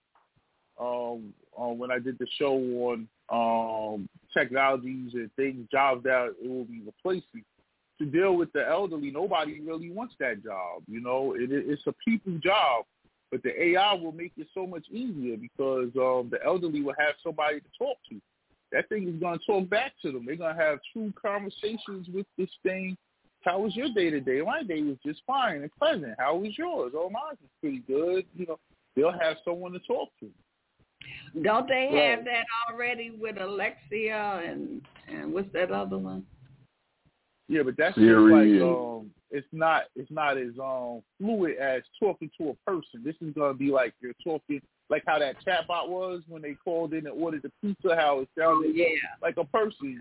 It's gonna be like that. You're gonna feel like you're talking to someone. In fact, you can have the AI talk to them in your voice. So you can put your mother in a nursing home and talk to her. She's listening to your voice, talking, but the AI is talking for you. You can do that. Hold on now, Thomas. I'm sorry. At some point we have to stop, okay? Because I don't think we really want to go that far just yet, because I don't know if you guys have seen the movie Megan. No, I don't think that's we don't, unless we are the ones that are creating these robots. But if these people are still in control, no, I don't want them anywhere near my elders at all. No, and not a robot. I'm talking about in your phone, it'll be talking to you. Hey, how are you? Like how Siri works, but it'll be able to have full conversations with you. And for someone lonely, a elderly person, it'll be able to communicate with them. They didn't have that before. But what I'm seeing is like we have FaceTime and we have WhatsApp, and to where you could turn on your grandmother lives in Mississippi and you live in New York, and you can FaceTime her with everybody in the house and everybody, and they could be on her screen, on her flat screen or whatever, her computer, her laptop. So she can sit there and conversate with the family and see everybody that's the exchange that I see that this is being able to do, to where we're not just talking on the phone to somebody, we're actually seeing each other as we communicate in real time. And those are the tools that we can begin, as that elder sits in that nursing home and her daughter calls her when she gets home, or the grandkid calls her from coming home from school and say, Grandma, look what I did, and show this. That gives that energy of the absence, but it also gives the presence of someone that they love and being able to see and hear them. Yeah, FaceTime. That's what we do on FaceTime. Right. You can also watch movies with your family and go on other apps while y'all FaceTiming, and everybody can see it at the same time, too.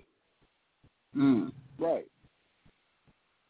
So it's a lot with this technology, but we have to pick and choose. And like Sister Shine said, no, we're not going to give everybody the charge to be able to create what we have to be able to use it to what we have to put the divine and the humanness back in it, and this is where we have a specialty in how we utilize AI. I mean TI, IT, whatever. But it's good, but we got to learn to balance with it, because there's still going to be the humanness, and still you can have all the virtual reality that you with goggles on. It's nothing like walking in grass in the woods as opposed to sitting there at your desk looking at a virtual screen. It's not going to give you the same energy.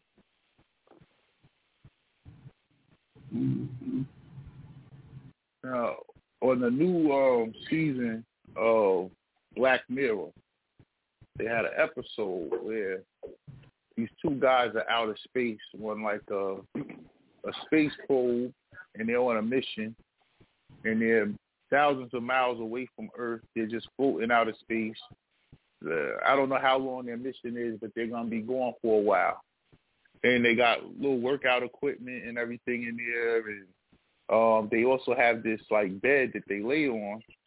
And when they lay on the bed and they put their dog tag in the machine, they're able to have a version of themselves on Earth.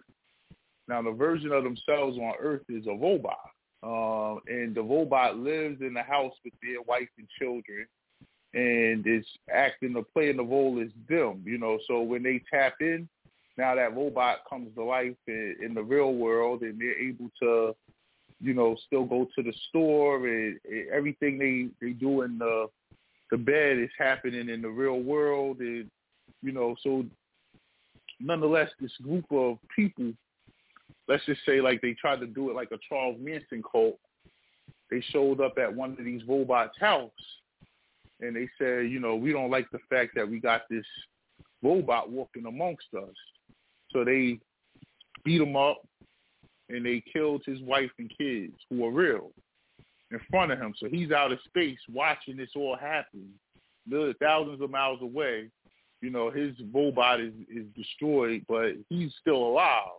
And he just saw his wife and kids killed. So he kind of goes into, this depression. So the other astronaut asks his wife when he goes back to the real world, like, listen, how about I have him come back every once in a while, and he can still experience, get a breath of fresh air and feel the wind hit him, and so I guess whatever they feel, this robot feels, they feel, right? And it goes on from there. But so this is like that Avatar, the movie Avatar technology, and this is a lot like the transhumanist thing that Martine Wolfblatt is talking about, the cyber version of yourself, right? Where they could upload these things into you. But the point I'm trying to make is this technology is going in directions that sound real sci-fi, but it's really what they're trying to do. So the astronaut ended up coming back, and he killed the other astronaut's wife and kids.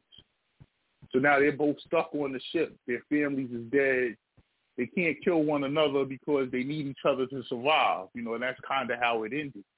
You know what I'm saying? But all because of the robot, man. It was kind of ill. Y'all need to check that episode out.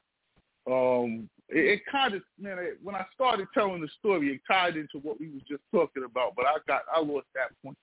You know what I'm saying? But this is just where the technology is emerging to, and this is where we're going. It's not going to be any slowdown once they get to certain points. They're going to go ahead because it's capitalism. It's money to be made. Well, and this is why I say, in being able to record those ones and how it was, and being able to look back into it, we got to have some type of memory of before and now, and that's just my preference in seeing it. Thomas, what was the name of the episode again of Black Mirror? It was, man, I don't know. It was the second episode, though. It was the second episode of Black Mirror. Because I watched the first three. So it was the second one. So they say AI will become sentient, like within, I believe it already is. So yeah, me too. I think ChatGPT I don't know how does everyone feel about that.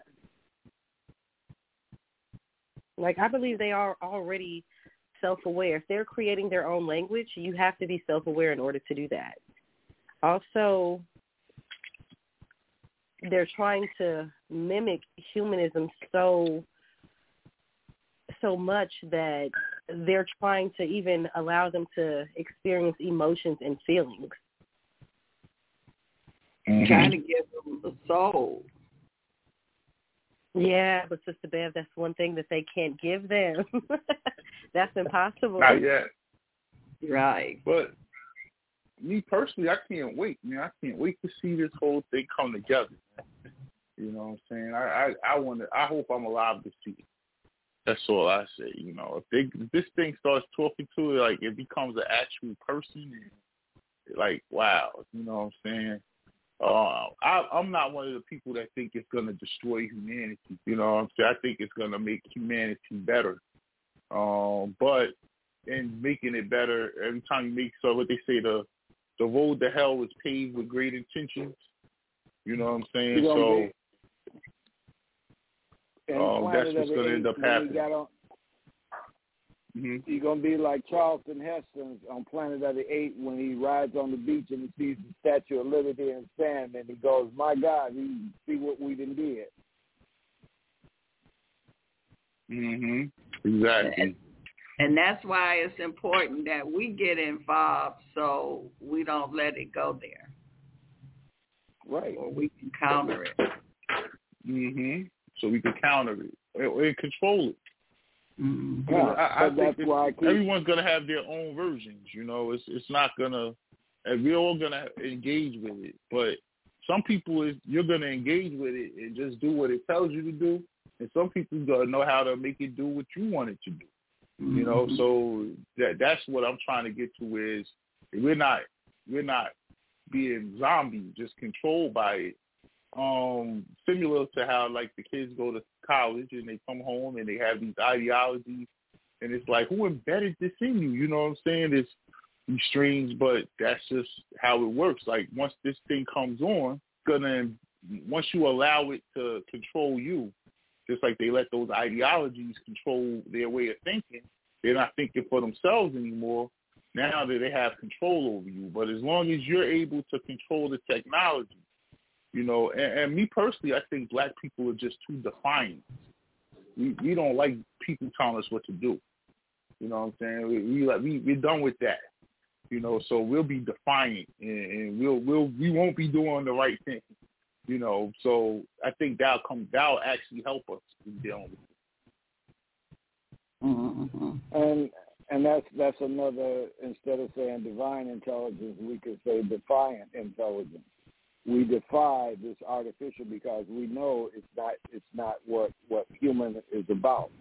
And the part that I'm seeing with all of this that we're creating is is that the next level of evolution that we're now getting ready to evolve into, and this is the part of us saying from coming from a Homo sapien to a Homo spiritus, moving from a carbon base to a silica base, because technology deals with silica, and this is what we're engineering and creating a new source of tool to create what crystal has always done in this planet, is be able to hold memory and consciousness inside the Earth's core to keep this frequency of this planet.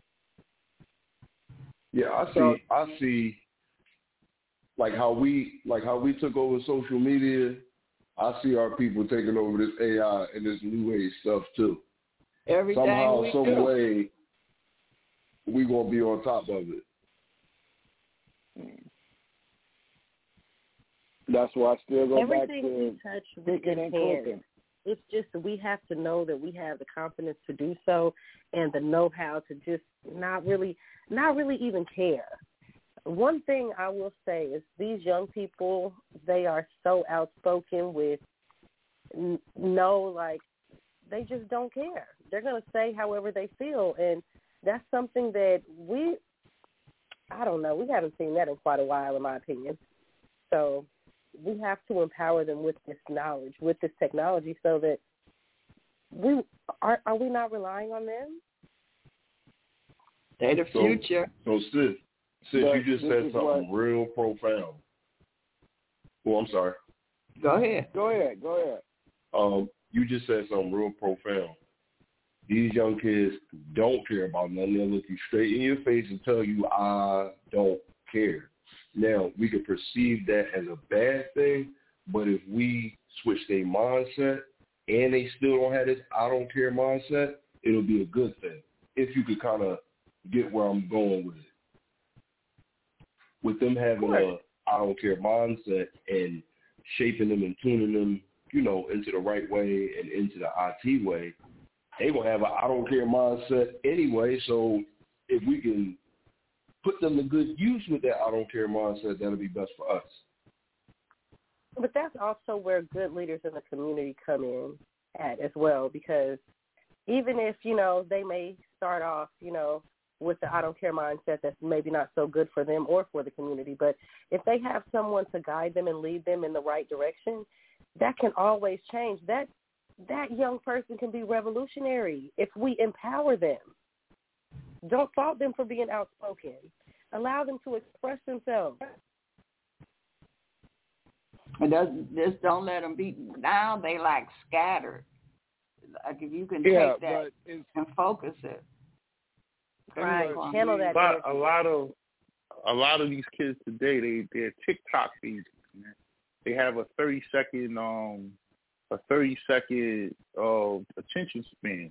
Once 30 seconds is up, that's TikTok videos over, and they're on to the next thing. So to get them focused in on something enough to care about it is what we need to do, because they don't care about anything because nothing matters. They just scroll ahead until they find something they like. And it only lasts a few seconds. They get their little dopamine rush, and they're on to the next one they're looking for. We need to cone them into liking something. One thing, they're all, like you said, they're scattered, they're all over the place. But we need people to be focused on solutions to problems and things like that.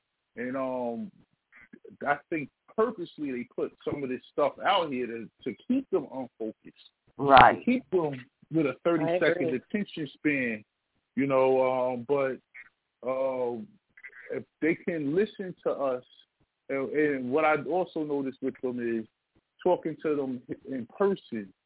You see, that gets their attention more, because they can't scroll ahead or tune you out, when you're in front of them. They have to make them talk, because they're very antisocial, because they haven't engaged with a lot of people. They engage with people through technology. They engage with people in an artificial means. So when you're in person with them, to try to break down the walls, the barriers they put up because of their insecurities of talking to other people. That's why they don't talk to girls anymore, the guys. They're afraid, because they have this anti-socialness about them. I don't know what to say. My kids have it themselves. So to sit down and pry through to catch something that gets their attention enough for them to stay focused on it, they'll be very, very, very good, in the future. I think they'll be the best generation of blacks ever to live. But they have to stay focused. You need to get them all Adderall. That was a joke. No. We are not dosing the children. No, that's what those people do. But I have to totally agree with you. I feel like as long as we give them something that they can be passionate about, because honestly, I feel like it's all about reprogramming them. They had to be reprogrammed in order to become this way. Growing up, boys wasn't scared to talk to girls. They would look you in your eye. These little kids, you can't even get them to make eye contact with you because they're just not even used to it.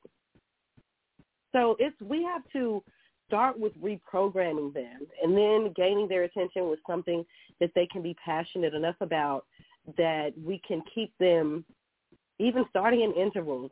We got to start with the basics for real. So even starting in intervals, like 30-minute intervals, things that capture their attention for longer time spans. But would you say that now this is my own experience and having young people come out and camp out and live in nature for a weekend. The experience of transformation I've seen in young people. Okay, I had a group of young black boys that came from Black Star School, and they was from 10 to 16 years old. And the part for them when we took them to the corral and put them on horses, the experience that this young boy, he told me, he said, Baba Kwame, and he was sitting back on the horse riding after he got over his fear, and he was riding. He said, Baba Kwame, this is better than playing Xbox. And just to hear that, for them to be able to be introduced to something other than technology gives them an opportunity to make choices. That, I can have fun being on the back of a horse as opposed to sitting in the house playing Xbox. So we have to be able to give them tools to make choices because they come with purpose. This is all education does is that bring out what's in them. That program of TikTok puts in them that 30-second pleasure dopamine fix because now we got kids that are Wi-Fi addicts. It's worse than crack. It's worse than crack. Try taking the phone from a kid and see how he acts. He acts worse than a junkie. Way worse. You might have to 302 him. Well, that's kind of where that balance comes in. For one, we still have to, be one with nature as often as we can because that's the true source of our energy. So that's first and foremost. However, even though everything is still going to be internet and technology based, it has to be more focused on something that can actually be beneficial to them, something that can actually feed their mind instead of just providing them a source of entertainment for 30 seconds to 3 minutes. So we have to just change their focus. Essentially, like I said, they were programmed this way. We didn't raise these kids this way. Well, some of them they were because they were born in the technology era, but this was not always the way. Is what I'm essentially saying. So we have to get back to reprogramming our children, spending more time with them. It really all comes back to some of the things that we haven't done in a long time. Quality time is not as it doesn't come as often as it used to because we're always busy working, doing something. So we have to get back to reprogramming our children by spending time with them, taking them away from that technology sometimes, but also teaching them whenever they are using it, maybe do percentages. I'm one for writing something down. So, okay, maybe for this amount of time you get to, watch a little bit of entertainment, but you can always scale that back over time. So try to cut these children off cold turkey. Y'all gonna have to deal with that fight, not me.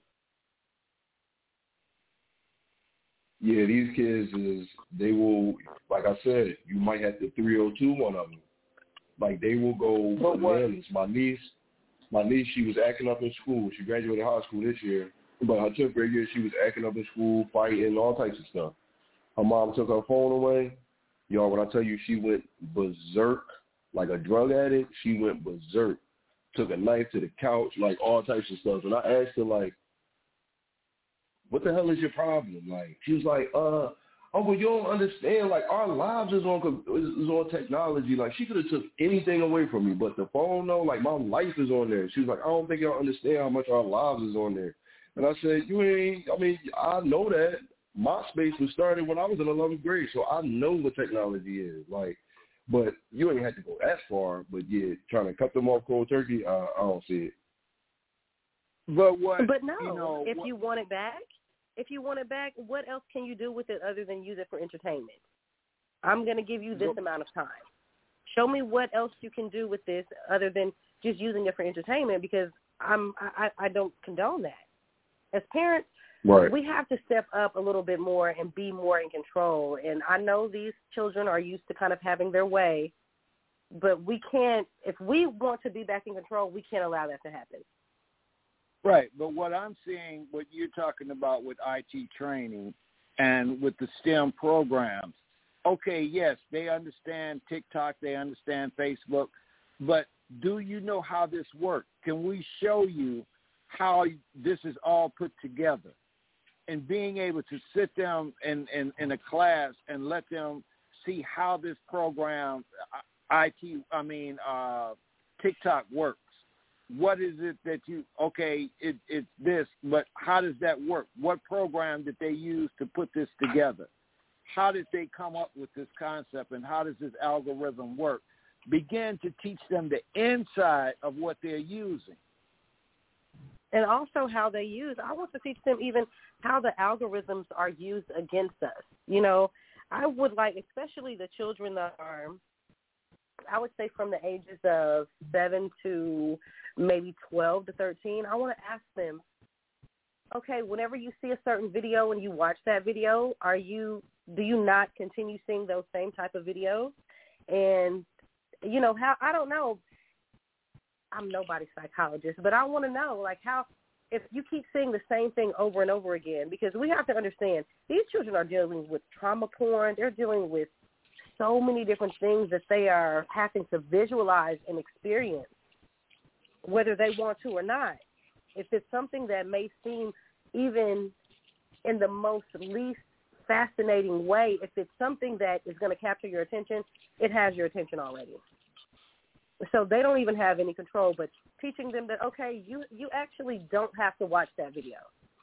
Even though, yeah, it may be a little, of course, it may be interesting to continue watching, but you can't. I use a common term that I use, and I say you have to reject the download. So, yeah, we have to teach our children to reject the download, because that's not something that we want them to experience on a daily or on a frequent basis throughout the day.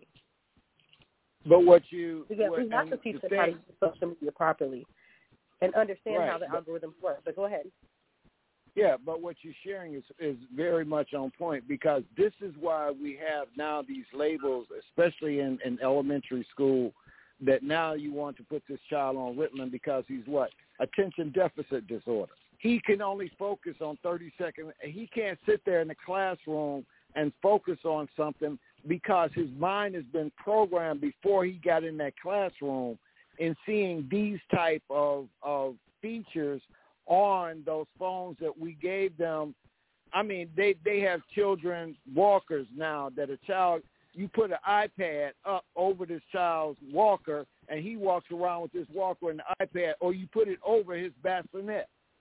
This is how we are introducing our children to this technology. Babies have iPads.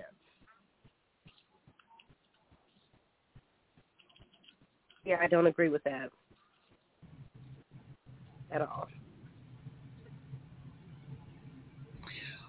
Well, we are getting down to our last few minutes here, and any last words? And also, Sister Shine, give out your email again so people can get on your waiting list for your class that you're going to be teaching to learn how to deal with this technology.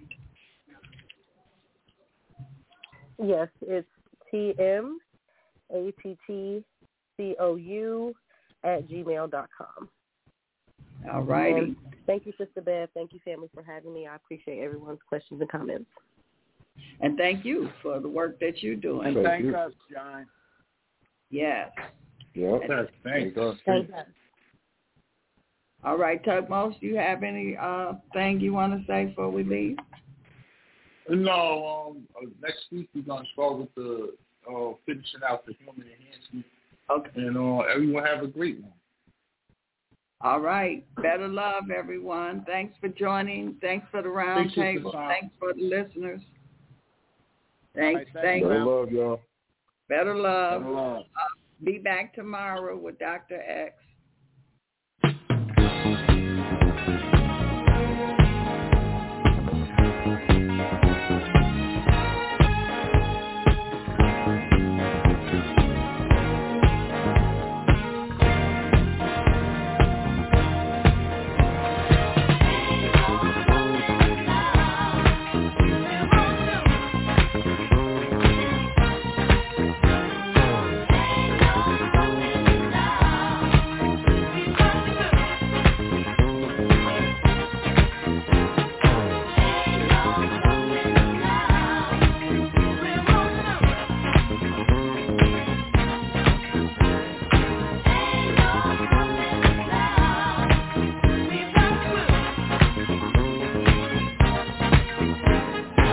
There's been so many things that held us down, but now it looks like things are finally coming around.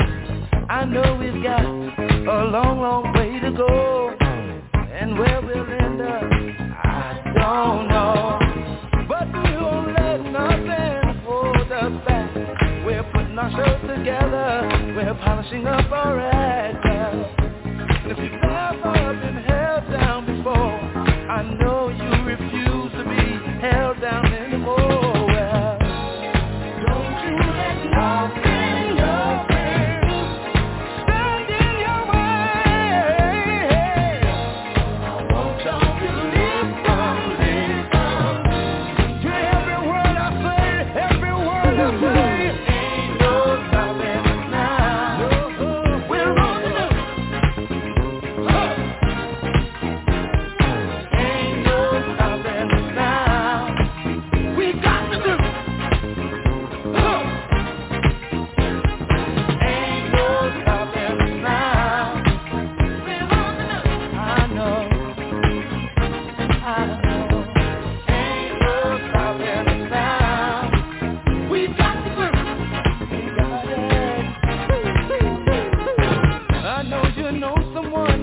A negative vibe, and if you're trying to make it, they only push you aside.